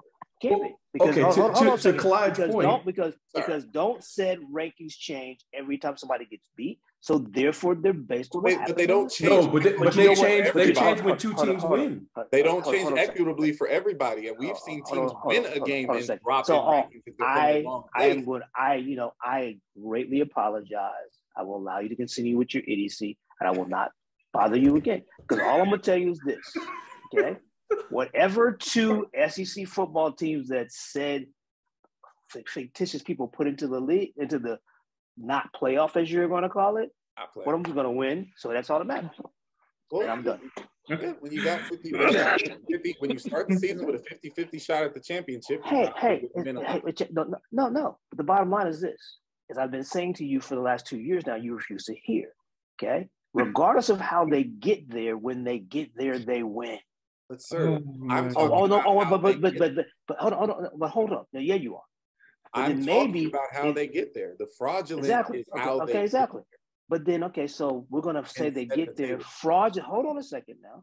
If the process is fraudulent how they get there, then how come very few times anybody beats them when they do if they don't belong? I'll wait for that until Kai graduates college. You ain't got an answer for that. Table is set, but that's fine. Exactly. I'm very, and you did not answer my question. Sir. It's very. I told you because the table is set. It's very. But what Herb said, you have to play the game. Yeah, you play to win the game. What Herb said. Exactly. You still have to play it. So here's a good question for you, Clyde. Here's a good question for you because I think this is a better route to get to your chaos narrative. But can you name the teams that you feel talk about the chaos, not about the idiocy of the 14? In your opinion, Clyde, can you tell me the teams that still have a legitimate chance of being in the 4? Sure. Legitimate chance. I'm not being sarcastic. How do you define legitimate? This is your definition. Like in your mind, who do you think still has a chance to be in the 4? Because obviously all the teams don't. Sure. So TCU would have to be undefeated, but that won't necessarily be enough because as you see, the table has been set. So the winner of the Michigan-Ohio State game has a chance. The Georgia, Tennessee, and Alabama all have a chance and probably will be in. In theory, Ole Miss has a chance if they could beat Alabama, but we all know that's probably not going to happen. So any one of those top 4 of the SEC, TCU, if they can run the table and a whole bunch of help. UCLA is undefeated. They have no shot unless they ran the table, much like TCU. USC is going to be locked out. Oklahoma State's going to be locked out. Oregon's going to be locked out. You're forgetting a team for sure. I'm hold on. No. That's currently undefeated right now. Getting the Clemson Tigers, who are currently undefeated. Oh, no. So Clemson's the buffer. Clemson's sitting there that's what I was trying to get to. Clemson is the buffer, right? Clemson, because they've had excellent teams in the past, they're one of the sexy teams. So they represent the floor between. That's why they put Alabama right behind them, because it would be offensive to put them ahead of Clemson, right? Now, if Clemson was UCLA, no problem. We got no problem leaving Alabama with their one loss at 6-0 above those people, right? But it's all reputation based. Clemson's sitting there. Clemson runs the table in the ACC, which is totally plausible. They've done it many times. The who's going to get the other spot is very, very interesting right now. Yeah, I find it very interesting because TCU is the litmus test for Clyde's chaos theory, right? If you look at what's remaining on their schedule, so first of all, TCU has played and beaten 3 ranked teams already. They still have on their schedule Kansas State. They still have on their schedule Texas, who is currently number 20, right? And I'm just saying, this is just talking about what's going on today, right? And they still have on their schedule Texas Tech, right? So they still got 3 quality games. And obviously they have to win them all, because a one-loss Big 12 team is literally never getting in unless you're named Oklahoma. It's just never going to happen. Unless it's Oklahoma. Right. It's just never going to happen. So, but the thing is, if TCU runs the table, that will be really interesting to see, because they're currently behind Alabama. Yeah. Right. So if Alabama wins the rest of their games, there's not a world where TCU passes them. No, none. No. Right. I mean, Michigan and Clemson both won this week, and they flip-flopped. So the very first. That's right. Rankings come out now. I think it's next. It comes out next week, I think. Oh, okay. So we're commenting on something that hasn't even existed yet. Third. You guys are friends. You guys. Hold on. That's why the segment's called Chaos, sir. Hold on a second. No, it's not called chaos. It's called idiocy when you're commenting about something that doesn't exist. So, sir, wait. Hold on a second. We had a lot of great football games. We had a lot of great plays in college football last week. We had some blunders. And all we've talked about, as usual, is the conspiracy theory. It's not conspiracy theory, sir. You asked me. Hold on. Chaos theory as I see it. Hold on a second. I ain't asked you anything. The EP asked you that. Okay. So, but again, we never discuss college football. Everybody anybody that watches this show in any consistent basis can tell you exactly what's about to come out of your mouth when we do this. Because the chaos and look, because the chaos and the narrative is the chaos and the rankings and the narrative are far more interesting than most of the games. Okay, all right. So but can we wait for the ranking that matters to come out before you start having conjecture about what there is? Because you won't have any idea. Than what you're looking at. They have been in the past. By what measure? Okay, by a lot of measures. Everything I just said, the floor is going to be the floor, and the SEC. We will see. SEC teams are going to be in the power position every time. Yeah, guaranteed. Exactly. And then 2 of them will get in the playoff, and 1 of them will win the whole thing. So then we're fine. There you go. Right now, they have set the table for 3 to get in. There are 3 SEC teams for that to happen. No, listen, for that to happen. See, we went through this nonsense. Alabama, Tennessee, and Georgia are not all getting in. Stop it. Wait a minute, sir. Can you take They're not all getting in? Can you take 1 second to actually ponder what I said? But they could, though. Okay, hold on a second. Could. Hold on a second. They are not all getting in. We went through this last year when y'all wanted to argue with me, and I told you who the last 4 teams were going to be, and they were. Well, last year there wasn't a third viable. It doesn't matter. Okay, there are 3 viable teams in the SEC. No, there's 4 of them, right? Okay, hold on a second. 2 of them may get to the playoff. Okay, there will not be 3 SEC. That's a guarantee. Hold on. Okay, we will see. Guarantee. Okay, we will see. There's no guarantee. We will see when the rankings come out. In the committee hotel room right now, they have 2 pegs that say SEC 1 and SEC 2. They don't have names on them yet. They just have 2. I'm saying that is. Hold on a second. That is now 3 years in a row you've used that line. So that's what I said. I know you're gonna say stuff. So, hey, but like I said, we Alabama's shall in the wait East, as you know. see. If Alabama runs the table, beats Ole Miss, ends up in Atlanta, and wins in Atlanta, by definition, that will mean Georgia or Tennessee. In that case, they would belong. Will have one loss, and the other Georgia or Tennessee will also have one loss. Don't let Tennessee beat Georgia, and Georgia sitting there by themselves and don't even have to play in the title game with one loss. Oh, that is your all three get in scenario right there. I was gonna say that's the scenario. That's absolutely the scenario, and you smiling because you know. Right. I'm smiling. No, or he is smiling because he knows not happening. It won't happen. I just find it funny that the top 10. Listen, I'm not gonna say it's predictable, but it's predictable. Like the top 10 currently includes what? I'm not even looking at it. It's 4 SEC schools. Yep, 4 out of 7. Two big top 7. 2 Big Ten schools, right? Yep. 2 Pac-12 schools, but they're towards the bottom. Yeah, 9 and 10. Yeah, let's just say towards the bottom of the 10. So that's 8. 1 ACC school. Yep. That's Clemson, and 1 Big 12 school. Absolutely. Right?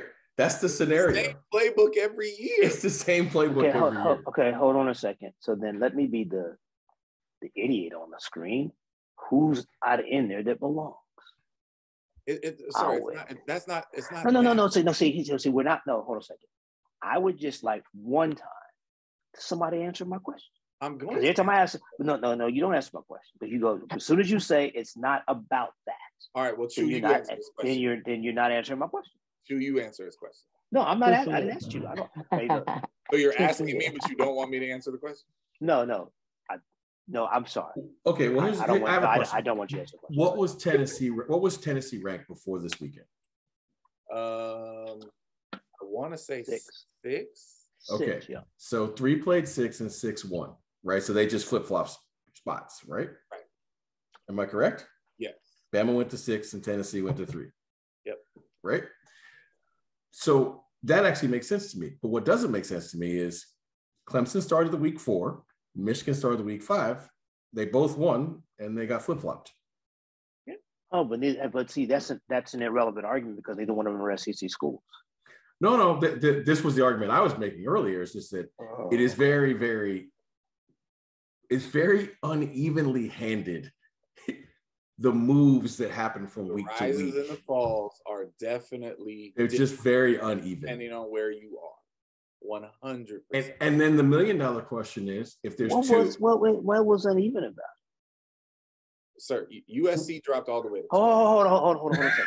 I'm talking to because USC lost to Utah, who was ranked number 20, who lost to Florida, who's unranked.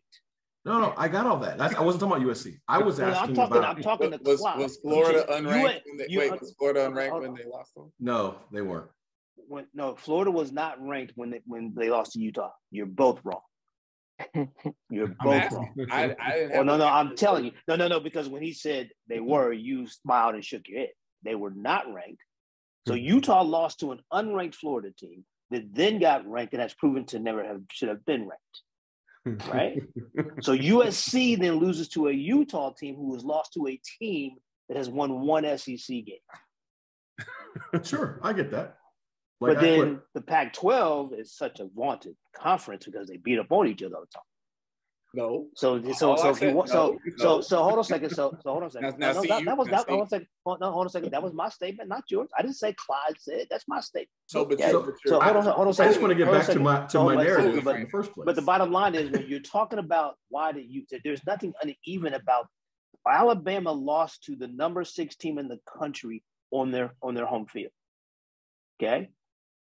USC lost to the 20th ranked team in the country on their home field, who has a horrible, track record.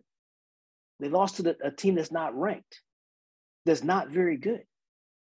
That's interesting because the narrative forever is that the SEC is so overwhelmingly difficult because everybody's good in the conference, and even if you're a 3rd, 4th, 5th place team, like that team is better than the number one team in any other conference. So, well, clearly in this clearly in this case they are, because a team in the SEC that's not very good beat a team that you guys said was the best team in the Pac-12. So you just proved my point.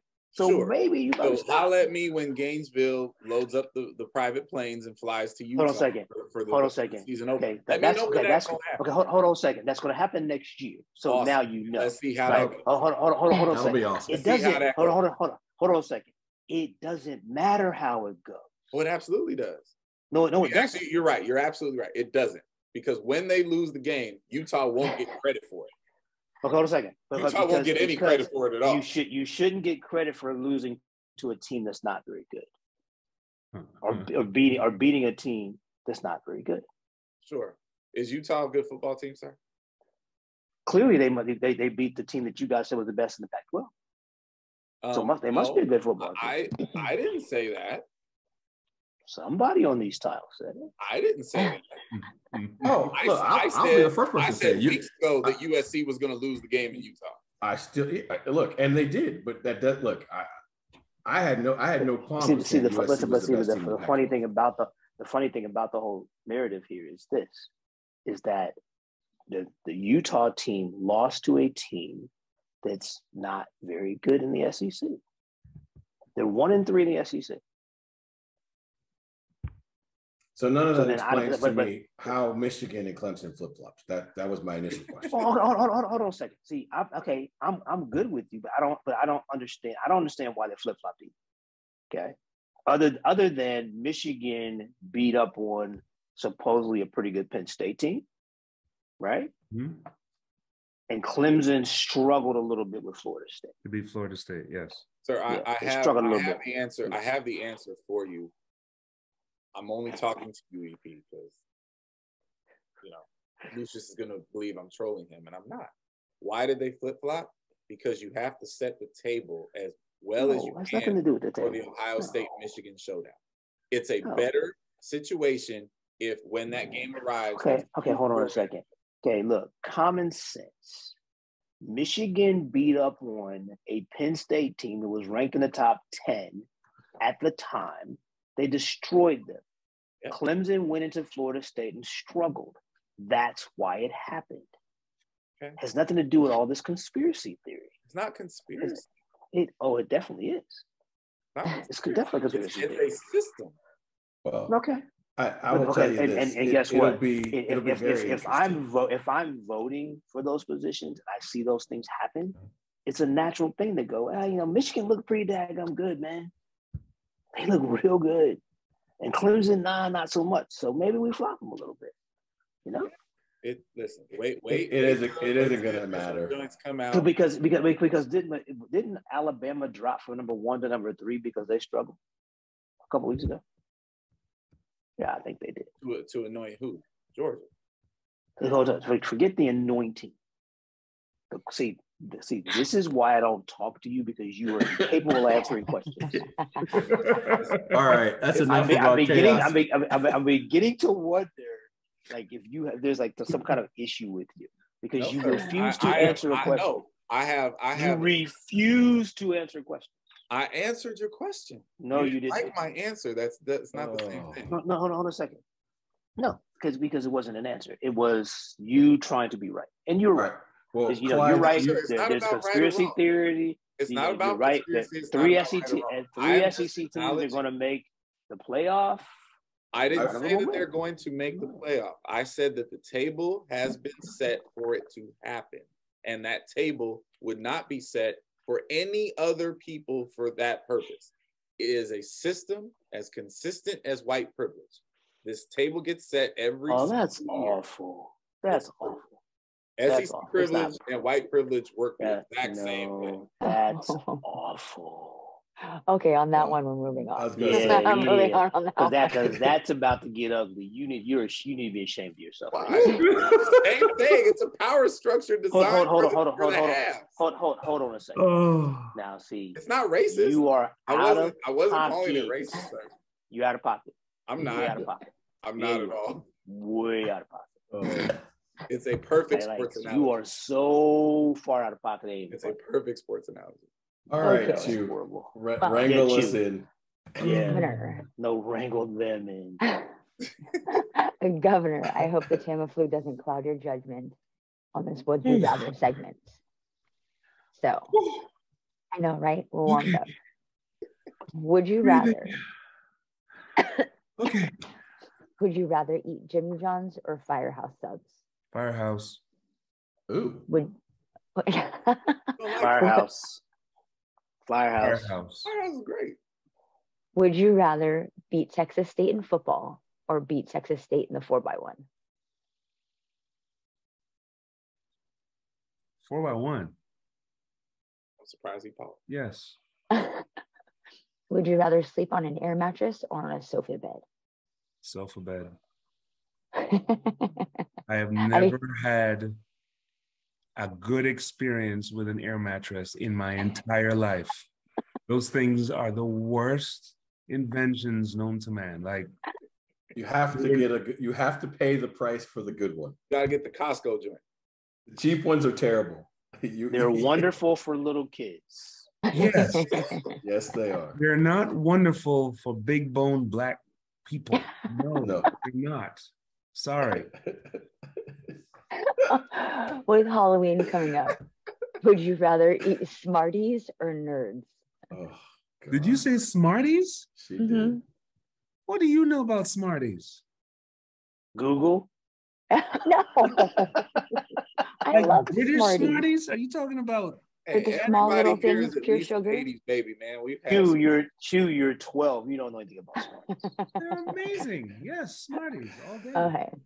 Would you rather go to convention or not go to convention? Ooh, that is. Look, that's the best question Chew has ever asked. Eddie, I like it. It's That was very the petty. best one ever. Oh, I would rather family time. Got it. So you're on the LLC now. You belong at convention. There you go. You know, you can always take your family to convention. You know? This is true. This is true. Would you rather be a football compliance person or a football equipment manager? Man, equipment manager. All day. Is it any better? That's why I said it. I'm like, I mean, the amount of gear that falls through the cracks in a football weight room. oh yeah. that's true. I didn't think about that. It is Absolutely. It is criminal. That is crazy. Gentlemen, floor is yours. Okay. I'm gonna.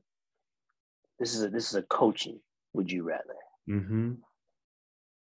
Would you rather spend 48 hours discussing the jumps with Randy Huntington or Pedroso? Randy Huntington. I love that man's mind, and that is actually on my bucket list to sit down, have a cup of coffee with that man, because he is. I don't think he's. First of all, I don't think he'll ever get the credit for what he's done in China, and the fact that. True. I mean, let's call it what it is. I mean, that is nothing but miraculous what he's been able to do with not very much either. So, yeah, kudos to that man. I mean, can we get Randy on the show? I feel like we should be able to make that. 100%. Yes. I mean, he's been going on to PACA, so just saying. Yeah. He was on PACA tonight. Tomorrow. And then he was Tomorrow, like 2 weeks ago or something like that. Yeah. Whatever. Yeah, whatever the fact. Yeah, we could definitely get Randy on the show, and that would be fun. That would be fun. At least for me and Kareem. I would need some time.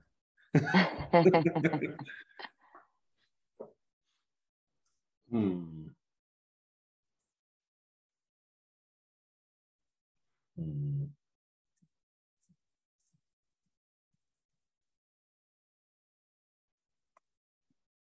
Cricket. Clyde, I think we're going to enforce a rule. You guys need to be better prepared. I mean, you know, for a week the man was going to be on the thing, and then it takes forever. Okay, wait a minute. Pause. You, sir, Lucius, might be the only one, and I'm including Chu, the only one who knows who's going to be on when the show starts. You are the only one that knows. No, Lamariano knows.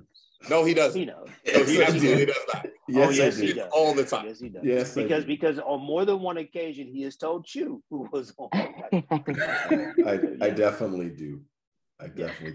Okay. So that would leave you. Oh, I definitely don't know. I have no idea. I'm surprised every week.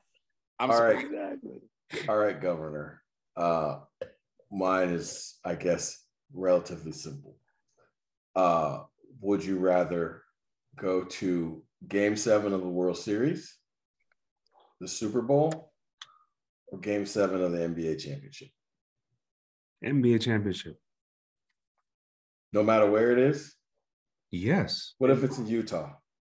The NBA championship? Possible. Game 7? Sure, it's possible. Oh, hell yeah. Okay, just making sure. Yeah. But look, I have been around in long enough to understand, like, first of all, Game 7 in the World Series has a really, really good chance of being very cold. Okay? Has a very good chance. There is a shot of that. It has football could be in a dome, but I know for a fact that being in that crowd is not the same as being in a regular season where you have an equal amount of fans. I mean, it's different. But NBA Finals, Game 7? Oh, man. Look, I'm with you, and we're gonna be in Utah or wherever it is, eating Firehouse subs, brother. Let's go. Let's go. Love it. I did forget about Firehouse Sub has a pastrami sandwich I love. So. Oh man, trust me. Yeah. That's so funny. Jimmy John's is always more convenient, but Firehouse is the move. I had a bad experience with Jimmy John's, and I've never eaten it since. Oh man. All right. So I want to kind of be nice to you, because I like you. Well, thank you. Appreciate it. So who's going to win the NFC East? The NFC East. He said, I want to be nice to you. And he asked the question after the man's team took a punching in the face from the Eagles. But no. But they have excuses if they want them, right? We've seen enough evidence right now. You see this right here?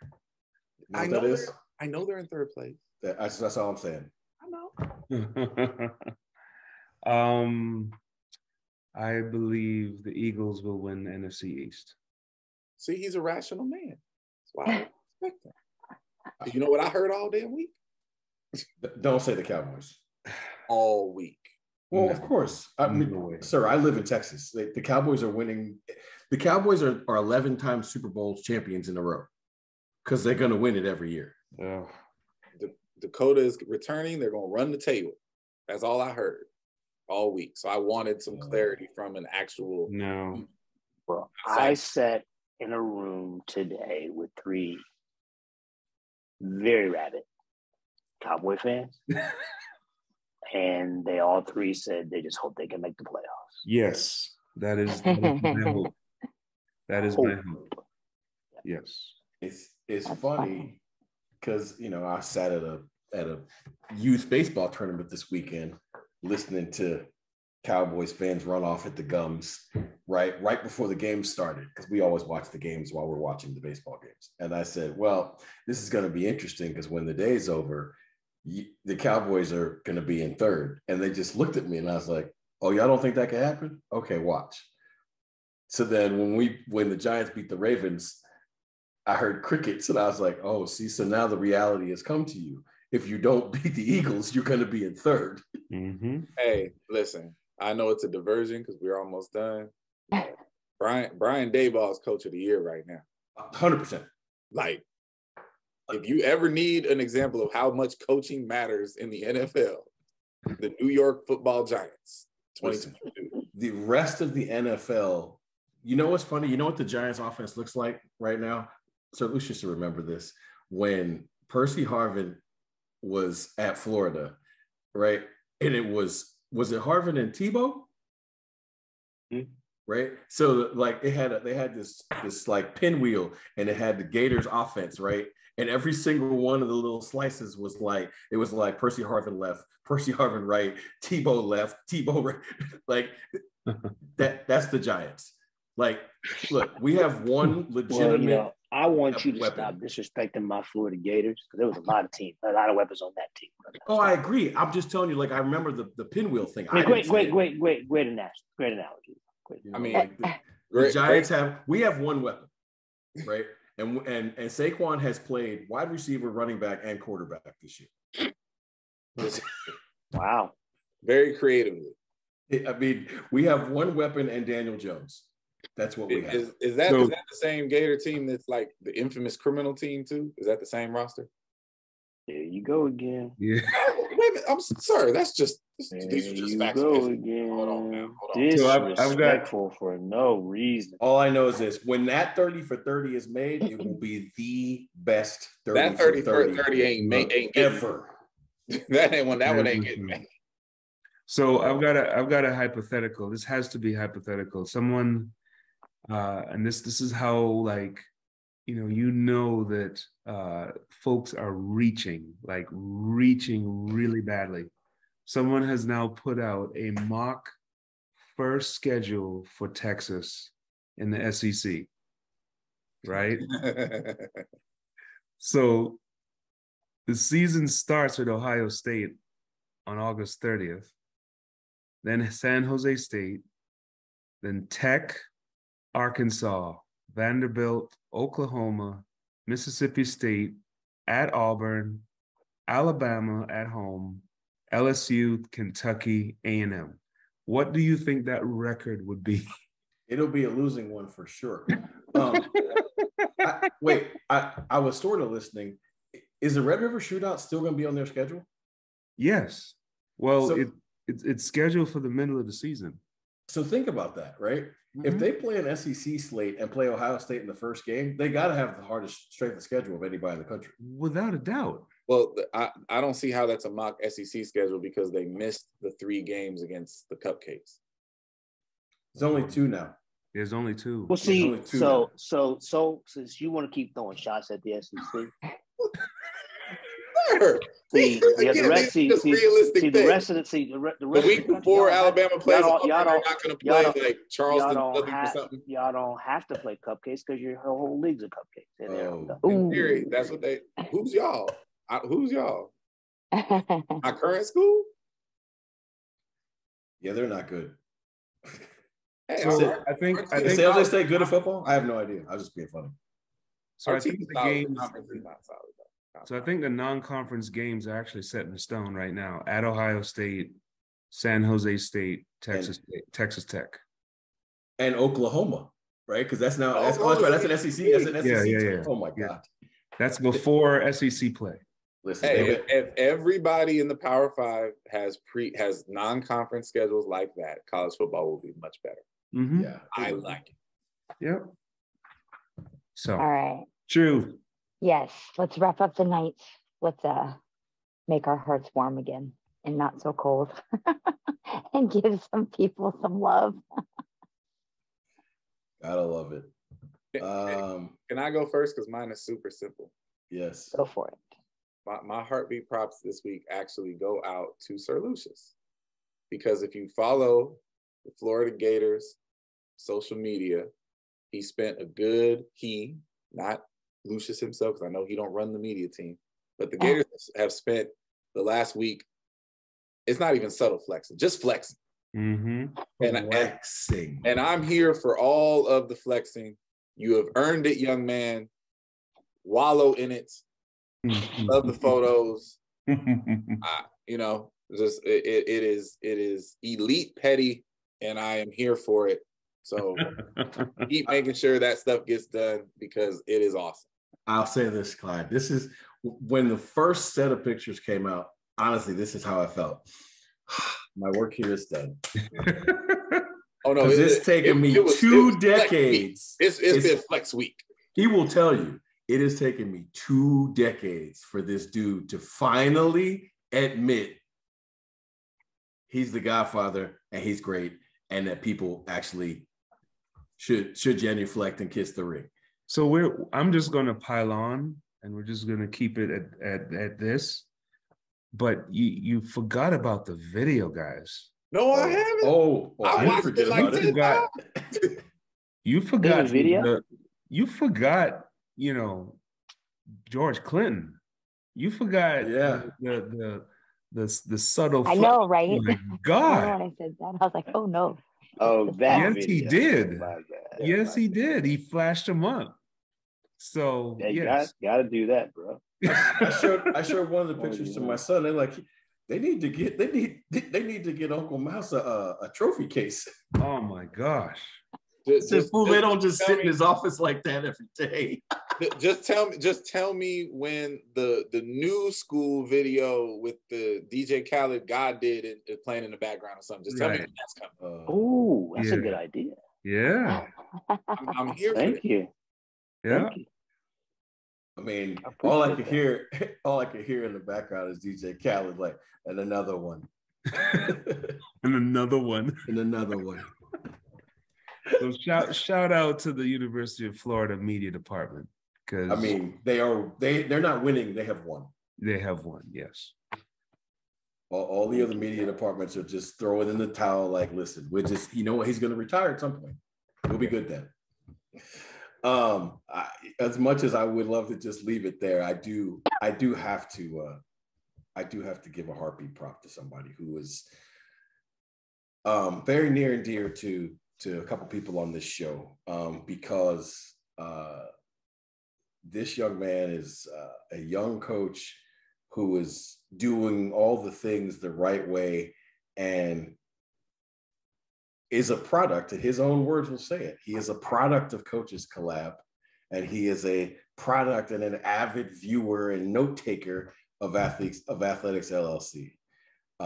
And he very, very recently called me incredibly giddy, and he's taking a new job. He was talking about the coaching carousel, and he's like, now I feel bad because I'm adding to it. He's taking a new job as associate head coach at another program, and that is absolutely awesome. So I want to send my shout out to one Mr. I have a question. Is it a secret who this person is and where they're going? I was literally, I don't know. I don't know if I can say where they're going, but I am going to say his name. Okay. His name is Lane. His name is Lane. Wait. What? Do you know that he's resigned yet? I know that when I talked to him, he said he was going to, and I said, I won't say the place, but I'm going to say your name. He said, okay.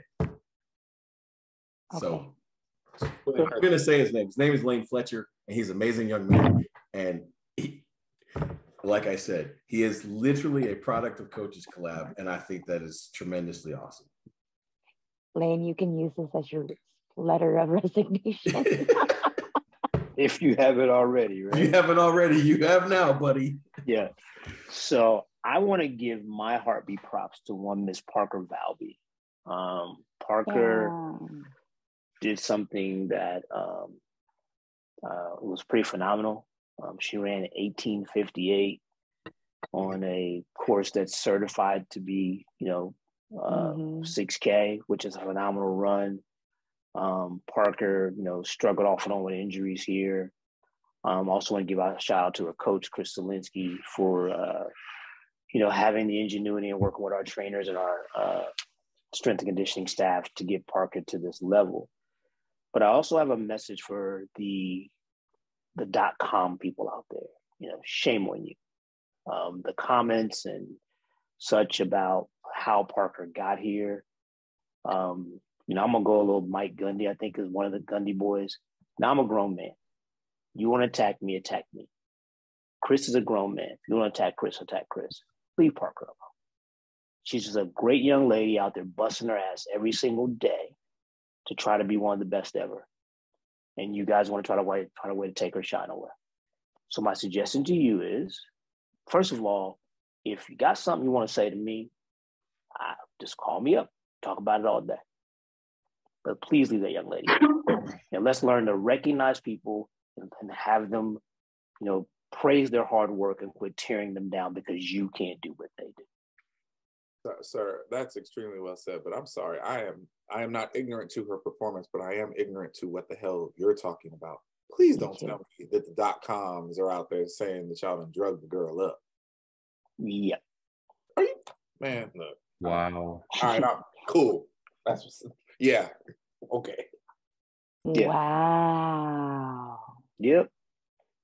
Oh no, so the whole Florida program's on drugs now. Yeah. I mean, we've heard that, but now you're doing it with the distance runner, so you just rude. Exactly. I'm just disrespectful now, I guess. So. Got it. Oh my goodness. But anyway, leave that young lady alone, please. Wow. That's crazy. All right. Well, I'll piggyback Lamar's and just good job, Lane. So pack that one in. But other than that, this was a great episode. Good information, good story sharing, and nice notes for the most part. But other than that, so everyone have a great week. Happy homecomings for those of you who have homecomings. Be safe, and we'll see each other soon. Bye, everyone. When the lights come on, the roaches get to running. When the lights come on, opponents smash the plumbing. Heard you like it warm, hot, knife the butter.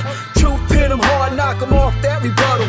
Tsunami, tidal wave to your puddle. Tough love, punch you in the arms, little brothers. Athletics LLC, there's no others. Track the field's pacing, we'll peel to go further. Hey, Wile E. Coyote, it's road runners. Feels like you know us, you've been with us the whole summer. If not for this quarantine, these four corners wouldn't be here, but we here, so start learning. You gotta earn your stripes, gotta get your scars. Show you how to fight, but show us who you are. You lack experience, but still you wanna talk. And who is actually talking to you? Circle's kinda small. Heads prevail when the backbone's strong. Gotta keep it coming, no, it won't last long. Pass and fail, then sell the sad song. And if you don't check yourself, then that's wrong. Just trying to give you the real that you asked for. So why you keep cutting us off to ask more? We put it in slow-mo, but you fast forward. Athletics LLC, the task force.